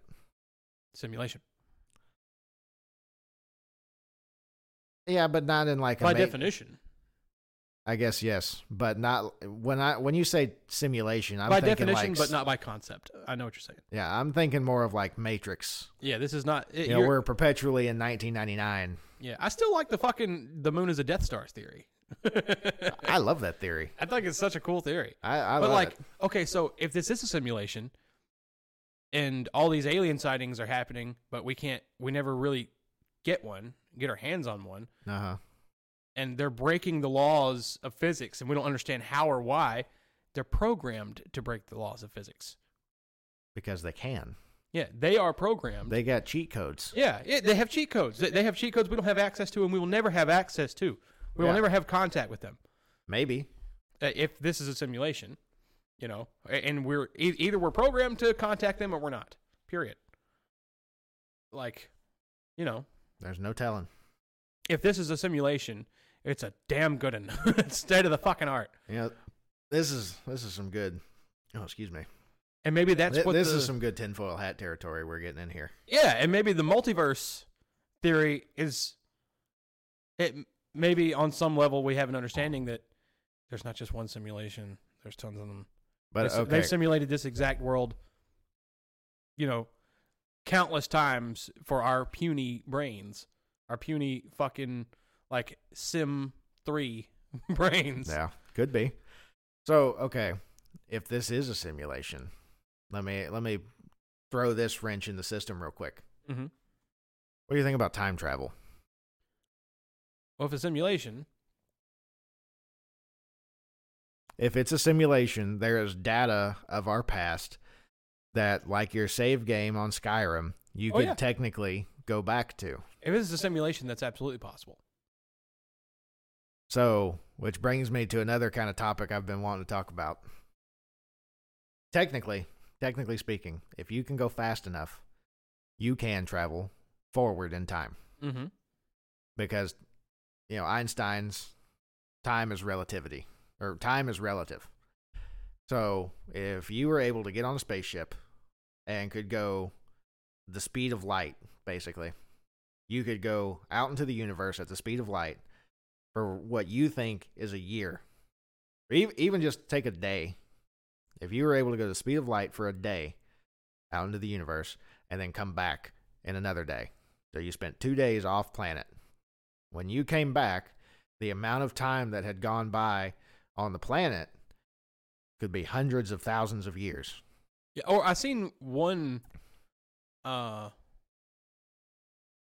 like sort of explanation of this. If you took a set of twins, it's the twin theory. Yeah. If you have a train that goes all the way around the planet and it moves at the speed of light, and you put one twin on the train and have the other one just live their life in the world, and the twin gets in the train for what they perceive is a day, traveling at the speed of light. Yeah. When the train doors open and they meet their twin will be old and gray, fucking 80 years old. And they will be 24 hours older. Yep. The other one will. And it's literally like looking into the future for them, like looking into the past for the older twin now, and you will have literally traveled through time. Yeah. We're basically saying the same thing. Yeah, but we're always traveling forward in time. Like, we are time travelers in general. Yeah. Well, I mean, it's like I can't remember who sang it. It's an old country song, but time marches on. Right. Fucking we So like, there's lots of so the simulation theory has got a lot of strong points for me right now, and like the simulation theory because it just sort of it supports literally almost every other theory except for flat Earth. Only the stupid believe in flat Earth. Yeah, that's pretty stupid, man. Or it's just like there's some flat earthers you can't disprove. Like they're just fucking contrarians, you know. Like, yeah, well, it's kind of hard to disprove thing when you're speaking in gibberish. Right. They just every piece of evidence you put down, they want to be like, "Did you collect that? Is that your evidence? Did you take that picture?" I want NASA to take a flat earther, like a high-profile flat earther. That won't work, and Kevin. Put him on the ISS. They don't value NASA's opinion. They don't value anybody who has anything to do with NASA. They say they're part of the conspiracy. They wouldn't value their opinion even if they fucking, put them over their knee, pulled their pants down, and spanked them. They wouldn't value that spanking at all because it came from a NASA employee. Okay, well then get with fucking Elon Musk or something. Like, I don't know, man. He's saying he's sending stuff into space. He has to be part of the conspiracy because we can't go there. Okay, well then go talk to the Russians. Yeah. Well, like... Eventually you're going to go get the fucking guy that owns Virgin Mobile Phones and go get on his spaceship. What these people are saying... It's just asinine. It's asinine. They're, for what they're saying to be true, literally every country's leadership would have to be in on it. Every scientist from every country would have to be in on it because we when we went to the moon and brought back rocks, we sent them to all the countries. We sent samples to every fucking country. Yeah, even the Russians, who we were not friends with at the time. And we were in a Cold War with the motherfuckers at the time. Yeah. And we didn't get not one email being like, "This is bullshit. This is not a fucking moon rock." Yeah. We didn't get one of those. Nope, not a one. Yep. Not even a whisper. The Russians were like, "Oh shit, it's moon rock." Yeah. When the Russians are impressed that you did something, you know you did something. Yeah. Fucking, we went to the moon. Yeah. And whatever, I don't care. I like the part in the Y-Files when they're talking about the hollow moon theory. Yeah. You watched the video? Oh yeah, I've been watching a lot of his shit. I watched one on a I guess it's not time travel, but like time communication. Right. But I'll get to that in a second. I like the part in the hollow moon theory video that he does where he's arguing with Hecklefish. Mm-hmm. And Hecklefish is like, "We didn't go to the moon." And he's like, "Well, do you believe in the hollow moon theory?" "Yeah." "Well, then you have to acknowledge that we went to the fucking moon. We're going to need you to concede that we went to the moon." It's like, okay. But those were unmanned missions. Everything was filmed in fucking California. Yeah, that part just I like Hecklefish. I love Hecklefish. I thought he was so cringy the first time I seen him. The first time I seen him, I was like, nope, can't stand that, and clicked away. Yeah. And then I just ran out of other shit to watch, and I was like, well, I guess I'll watch. And god damn it, he stole my heart. Yeah. I love Hecklefish. It's pretty funny. Yeah. So the one I watched the other day was really interesting to me because it was one of those at the end where he couldn't 100% say that it was bullshit. And so what the way the story goes is that this fella in 1985, or roundabouts, has a computer for work. One of the first like personal computers, like an IBM 5100 or some shit like that. Like I know what you're talking about. Like old school IBMs. This took place in England. Yes. Yeah. And so he had this computer, and he and his significant other left for a little while to go down to the pub or some shit like that. And when they came back, there was an odd message on the computer. And they read this message, and I can't do it verbatim. I don't remember shit that well. I have CRS, can't remember shit. Mm-hmm. But the message is basically says, "Who are you and why are you in my home?" And the guy's like, "Well, this is my home. Who are you?" And they don't get a message back that evening. They come back after going to work the next day, and there's a message saying, "I am C.S. Thomas," or some shit like that. I can't remember the guy's name. Mm-hmm. "This is my home, and you are intruding." And so they end up corresponding back and forth for a little while. But the messages that the guy in 1985 is getting, they're weird vernacular. Like, it's not like a modern dialect, how like normal, like how we talk. It's like ye olde English. Yeah, it's ye olde English. And so the guy goes down to the university and finds a language expert who studied medieval language and stuff like that.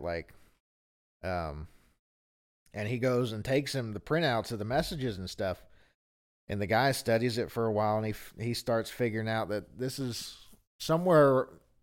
dialect would have been used somewhere around the 16th century. And so the guy's kind of like taken aback by this, and they keep corresponding back and forth for a while, like a couple hundred messages or so. And eventually they start getting kind of used to each other, and it becomes more of like a friendly conversation almost. They tell each other about themselves a little bit. Eventually, another entity comes in, though. And it's the only identification they give is 2038. And so now there's a third person speaking through this computer. Yes. So, and they're from the future, they say. Yeah, so there's 1520, 1985, and 2038. And 2038 pipes up and says that you two are part of a bigger plan. You can converse, but do not give details to the other. That will throw off the timeline. We know what's going on. We need you to basically telling them to just kind of continue on as all is normal. And this kind of freaks 1985 out a little bit. And so, what? Closer to Mike. Oh, my bad. 1520 and 1985 kind of converse and say, 1520 suggests, hey, if you have pen and paper, write your next message on pen and paper and leave it by the computer. And so 1985 does, and they converse like that a little while, and they start finding out more information about each other. So there's just like a fucking a time pool. Yeah, it's like, I want to call it a temporal field, but I don't think that's what that is. Yeah. But there's basically some kind of string. It's a theoretical wormhole. Yeah, there's a string between the timelines here. And so, have you seen those explanations of like wormhole travel where they take a piece of paper, they fold it, and like, you know, they're basically, it's showing how space time would bend. Yeah, but this is supposedly just time doing that. Yeah. Okay. So anyway, they converse and they find out more about each other. And 1985 is getting real weirded out about this whole thing. So he actually calls in some paranormal investigators, like a reputable, real-life paranormal investigator. This institute has been around for hundreds of years. And they've debunked as many things as they've claimed were non-debunkable. Exactly.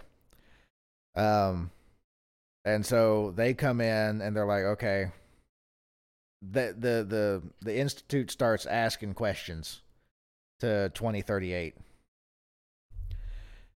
And 2038 is just like, look, they answer questions kind of in a roundabout way, but they never blatantly answer any of the actual questions. And so, which is convenient. Like, it's what a person from the future would do, but it's also what someone who didn't know would do. Yeah.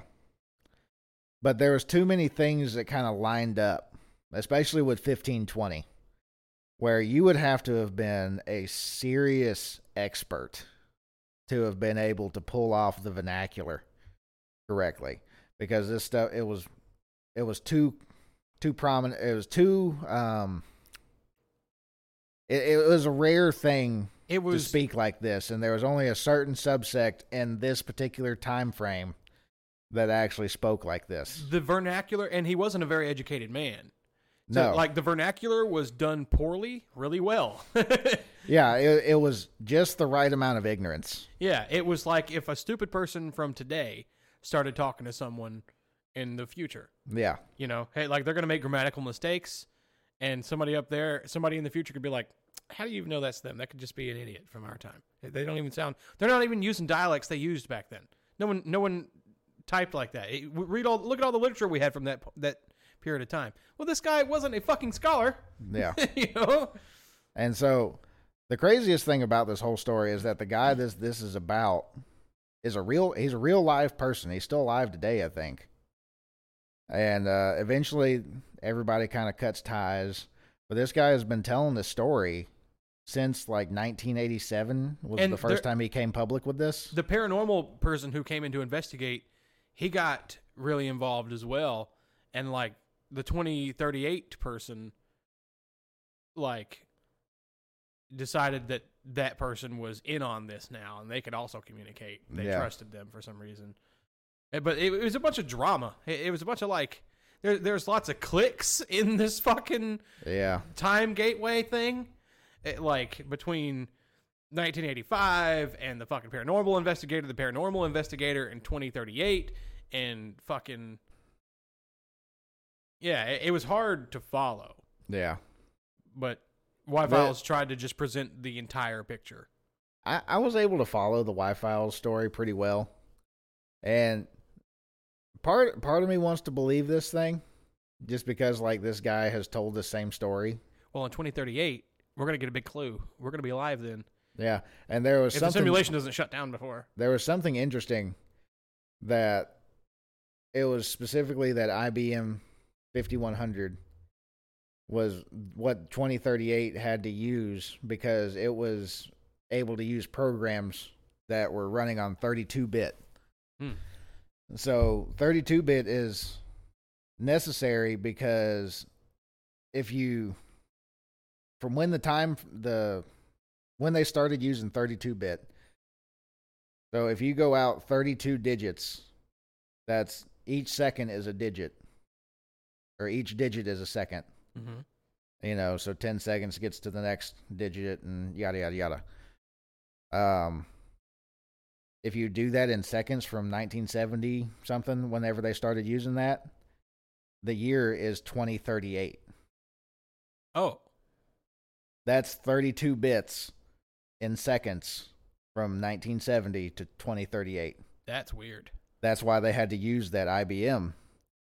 And that was another reason why everybody was freaking out about 1999, because I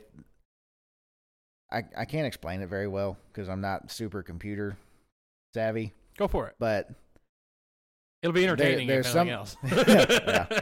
There's something about 32-bit that, like, it doesn't measure thing in, like, minutes and years and stuff.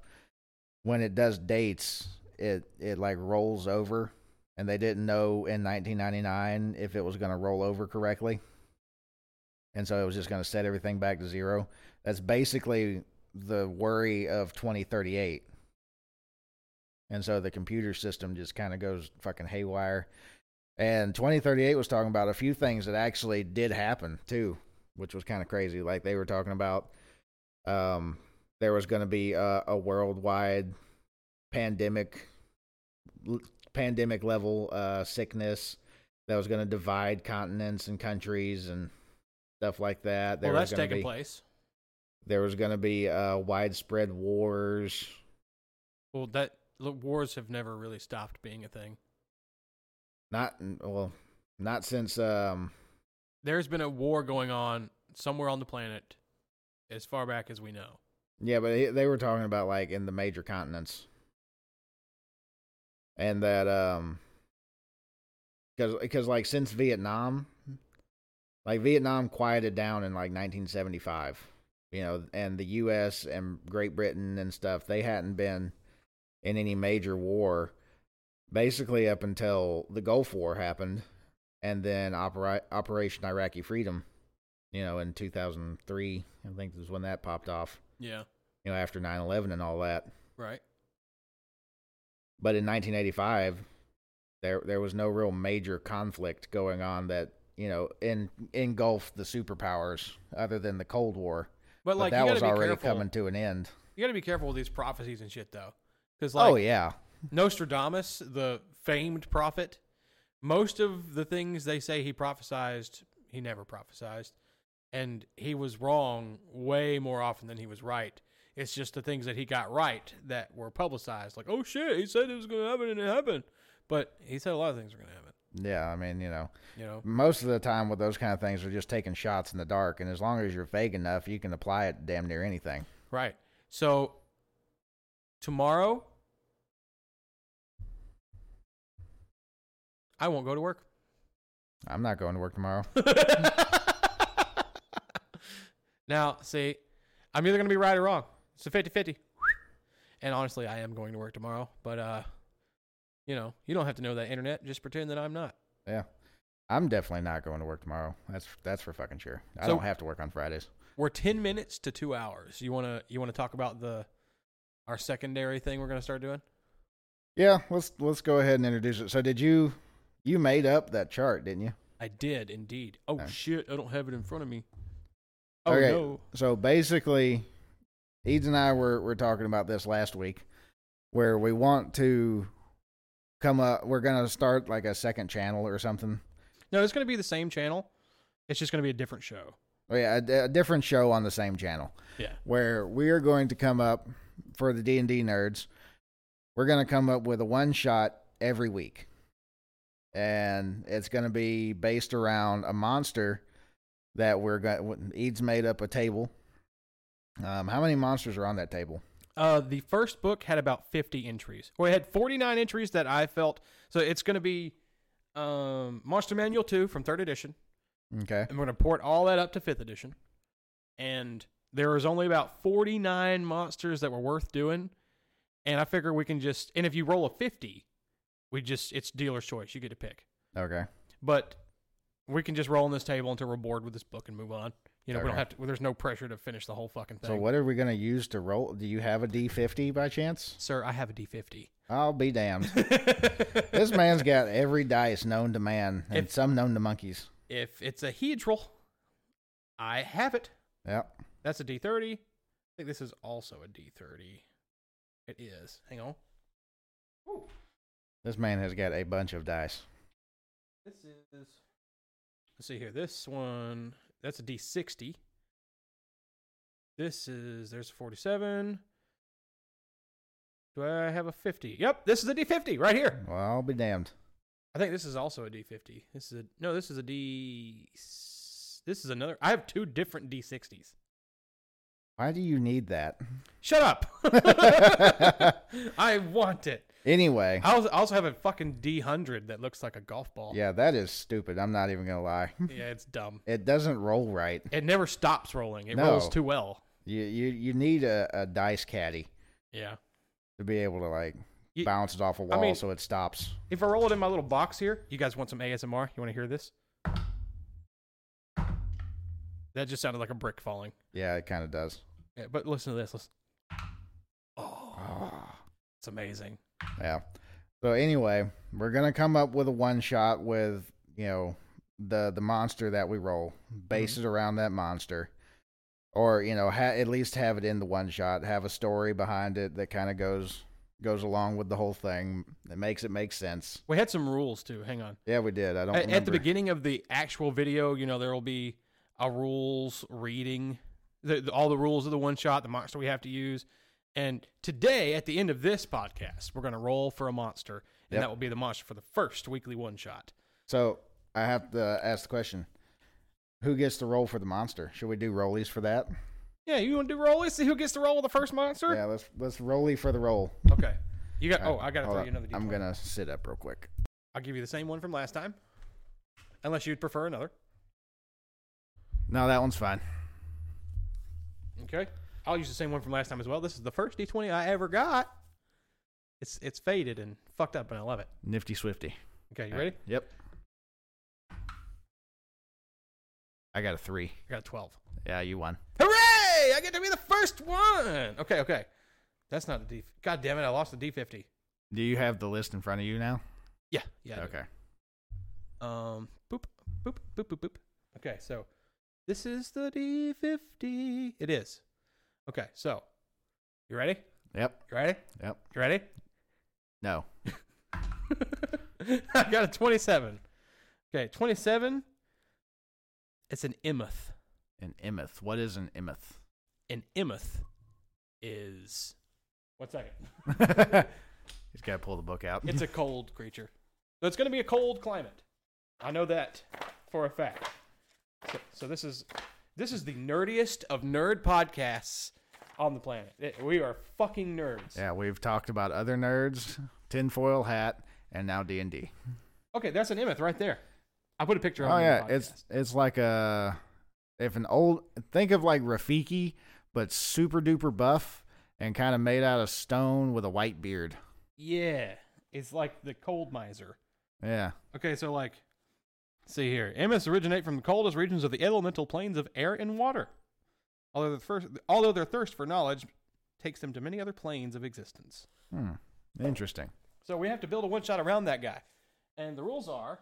The rules for these weekly one-shots, it has to be a cohesive story. It has to be as loyal to the lore as possible. Yep. And that doesn't only include lore that's included in that book. It's lore from all across the editions. Okay. And we will port it over to 5th edition and make a one-shot that is as loyal to the information we have about Immoths available. Yep. And let's see here. Our other rules. Okay, story must feature the chosen creature either as a boss or a common enemy. It's going to be a boss. It must stick as closely to the provided lore as possible. And the one-shot must include at least one puzzle or riddle. And the boss fight must be a deadly encounter. And so we may have to adjust the CR on this thing. The story has to be plausible and engaging. Yep. Yeah. So like it could be a Mary Sue Immoth. It didn't have to be your fucking run-of-the-mill Immoth. It just has to be an Immoth. Yeah. Okay. All right. Fucking A. So that's, yeah, it's an Immoth. That's the first thing. Yeah. Honestly, it's my least favorite thing on this list. And I almost didn't put it in, and I was looking at it and was like, God damn it. I really hope I don't get this one. And now I'm going to get it because I don't want to put it, but it's good enough to put in. So, all right. I knew I was going to have to do a fucking Immoth. Yeah. Well, you put it in the universe, so now it has to happen. Yep. Fucking law of attraction. Yep. Goddamn double slit experiment. Chekhov's gun. You acknowledge the gun. Now it has gone off. Yep. So the way we're going to do this is whoever rolls is the one who has to do the research. I'm going to have to do Immoth research. Yep. And I will come the next time we meet for, well, we'll figure out what day we'll do it. But, yeah, the Immoth, I'm the one who has to do I'm going to be the lore master for the Immoth. And because I was the one who made the roll, I will have final creative say. Like the power to veto ideas. So whenever you roll, if I come up with an idea that I think is really cool, but it's not the direction you want to go with a one shot, I can veto it. Right. Just like how right now I can feed you ideas and you just be like, no, that's dumb. Yeah, I don't like that. Because what if you're something like, well, the Immoth is melting, so it's got to go somewhere. And no, I don't want to. Yeah. Or if, yeah. Even there's actually potential for abuse there and corruption. If you come up with an idea that's way cooler than mine, I can be like, yeah, but I don't want to. Just to spite you. Yeah, but are you really likely to do that? You don't know. You're not in my brain, Kevin. I mean, yeah. 25 cents, Kevin. What? Have you seen Meat Canyon? No. There's this guy on YouTube that makes he's an artist. He does parodies. And he does an Ed, Edd n Eddy. Oh, I think I have seen that. With the fucking crazy fucked up Ed, Edd n Eddy? Yeah, I have seen that. Yeah. Yeah. And he's like, what are you doing, dork? Where is everybody? And he's like, 25 cents, Kevin. It just turns into an eldritch horror. Yeah, that one fucked me up a little bit because I watched a lot of Ed and Eddie as a kid. Yeah, I loved Ed and Eddie. What are you guys doing out here, dork? Fucking the Kevin voice was so good. Yeah. Kevin was a douche. He was kind of a douche. Yeah. He reminds me of that Sneeko guy. Nah, he was better than Sneeko. He didn't like cuties. Yeah, but he did have a thing for Naz. But I mean, I guess when you're both kids, it's not a pedo thing. Yeah, he didn't know how to. You're just attracted to your own age group. He didn't even understand why he was attracted to her. He just was. Yeah. You know, he didn't. Pretty sure. Never mind. Yeah. Anyway, you know who my favorite character was on Ed and Eddie? Wait. Plank. No. Jimmy. No. Ed. No. Double D. No. The Kanker sisters. No. Wait. Eddie's brother. No. Any adult. There were no adults. Wait. There's only 3 more. Fucking, I've already said Jimmy. Johnny. No. Kevin. No. Ed. No. Eddie. No. There's none of the. Oh, Rolf. Jesus Christ. Sorry, I forgot Rolf existed. It goes through the entire cast. You dare curse the son of a shepherd, Ed boy? Ed the boy. Ed the boy. Fucking Rolf was amazing. You must leave now. I have potatoes to tend to. That time fucking. Ed boy, let go of my chickens. Ed the boy. Ed the boy. Fucking that time that Eddie insulted his honor and he got into this fucking weird apocalyptic Amish battle with him with a fucking fish. Yeah. On a log over a ditch. Yeah. So golly, this is like unlocking weird memories for me. So that outfit that Rolf's wearing for that fight is an actual outfit. There's where is it? I want to say it's somewhere in like Tibet or not Tibet. Like Mongolia. It's Mongolia. Mongolia. They have a yearly like communal fight. All the men gather up and they wear these weird little outfits where it's basically like, think of like a vest but opposite. Like it has sleeves but no body. And it just kind of goes around their shoulders.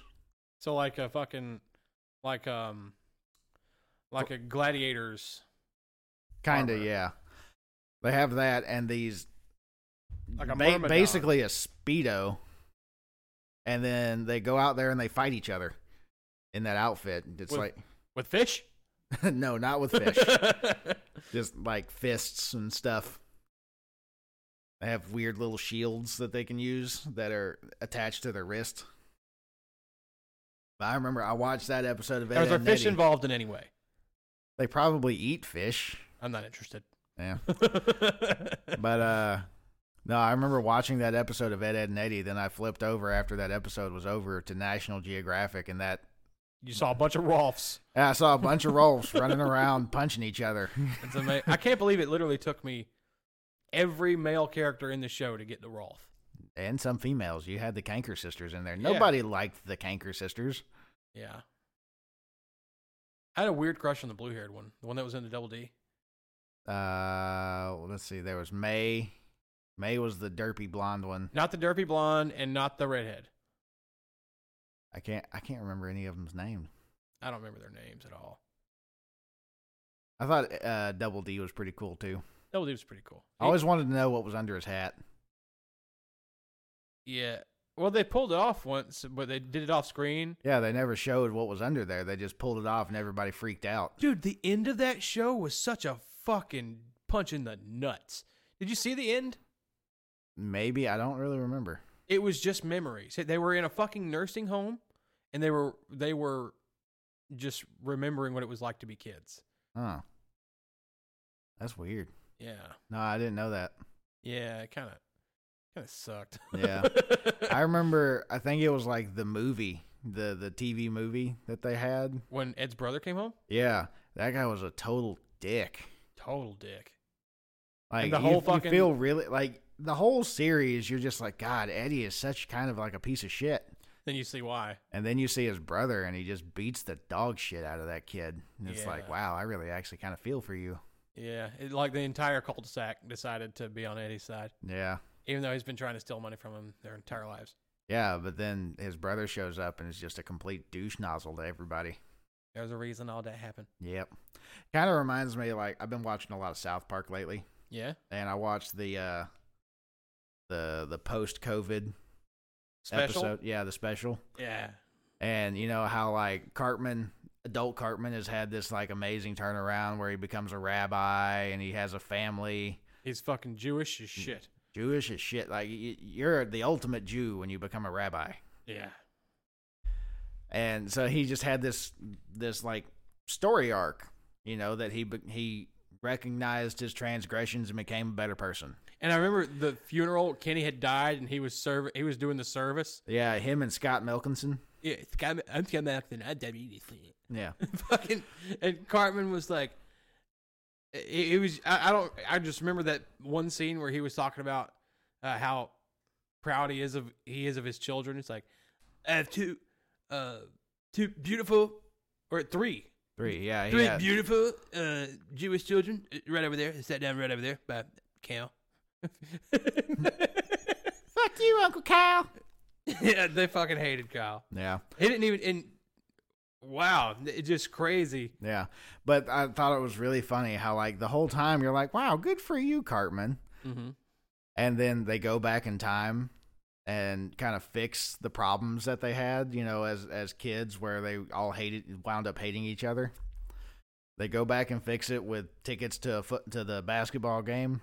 They become friends again, and then it goes back to the future time. And everybody's all happy, and you know, COVID's not really a thing anymore, and old Cartman's just out there being a drunk homeless guy. Yeah, he made a huge sacrifice. Good Cartman did. Yeah, he did. He sacrificed. He literally sacrificed everything so that everybody else could be happy. And then he winds up as a drunk, belligerent asshole, and they just don't even care. Yeah, like what? Like it makes you feel for him. But like, then you go back. He has so much potential. Yeah. But if you think about it, that's kind of what he deserved. I mean, he fed Scott Tenorman his parents. Yeah. He didn't really deserve the happy life he achieved. But, like, it seems as though he atoned in that happy life. And the difference between that one and the one where he's a drunk is the lack of atonement. Yeah. He never found a Jewish woman that made him want to atone. He never found something to latch onto to distract him from his fucking tendencies long enough to stray him from his sociopath. Yeah. So it's kind of, this is why I love South Park, because it makes you think about some shit. Like, it's not just little kids cursing all the time. It's mostly that, but you know, it's not even mostly that. Like, there's premise. Yeah. Like, they have a point. Every episode has a point. Yeah. Or it used to. It still kind of does. I wasn't a big fan of that season that was continuous. Like, the ads and fucking PC Principal. Everything is ads. I'll be honest with you. I hadn't watched that one yet. Don't bother. I mean, I kind of, like, I remember watching it as a kid, you know, when it came out on Comedy Central and stuff, and I would watch it pretty well up until I watched it pretty much religiously up until Imagination Land came out. I liked Imagination Land. Yeah, it was a good one. And they had the fucking Saving Private Ryan scene where fucking Ronald McDonald gets his arm blown off. Yeah. And just picks it up and walks off with it. That and the little woodland creatures. Oh my god. Blood orgy, yay! Drink its blood. Fucking yeah, that Woodland shit, Critter Christmas. That shit was fucked up. Yeah, well, out of the mind of Cartman. Yep. From the mouth of babes. Yeah. But yeah, I mean, back to the original point there. It's like, on one hand, you're kind of glad that Cartman had a little bit of a redemption there. He had hope. But then when you really think about it, it's like, it kind of deserves being a jackass at the end there. Yeah, but like, you don't want him to. No, like, I want him to be an antagonist forever. You know? Yeah. And not a fucking homeless one. Yeah. I mean, I want to hate him till the end of time. I want to revel and despise the things that he does. Yeah. there was 2 times that I remember feeling bad for Cartman. Like having sympathy for him, I should say, I guess. The post-COVID was one, and then the other one was when Kenny actually died. Like he got sick and was in the hospital, and Cartman wanted to pull the plug and they wanted to leave it plugged in. No, I don't remember that part. Last time I watched that episode was years ago. But what I do remember is when Kenny actually died and Cartman and Kyle were in the hospital with him, and Stan was off fucking off something else, somewhere else. He didn't want to admit that Kenny was dying. And when Kenny actually died, Cartman and Kyle had an embrace, and Cartman was crying. It was a very emotional moment, you know. Is this the Ladder to Heaven episode? Yes. And they just wanted the fucking ticket for the free candy. Yeah, it kind of gets blown to hell after that. But that was a tender moment that Cartman had with his quote unquote enemy. And then he drank it. Yeah. Chocolate milk mix. Yeah. he drank Kenny because he thought he was Nesquik. Yep. And Kenny possessed his ass. Well, a lot of stuff has happened in Cartman's ass. A lot of stuff. We should revisit South Park on another podcast. We should, because there's so much good shit. But we're past the 2-hour mark. And I have got to fucking race like a piss horse. I can second that motion. Okay. So, anything else we need to throw in here? Not that I can think of. We covered the topics we wanted to talk about. Yeah. And we introduced the weekly one shot, and we got an Emeth, and we discovered that we're a lot more nerdy than I thought we might be. No, we're exactly as nerdy as I thought we would be. But all right, fucking yeah. There's not a chance of going to work tomorrow. It's too late. No, definitely not going to work tomorrow.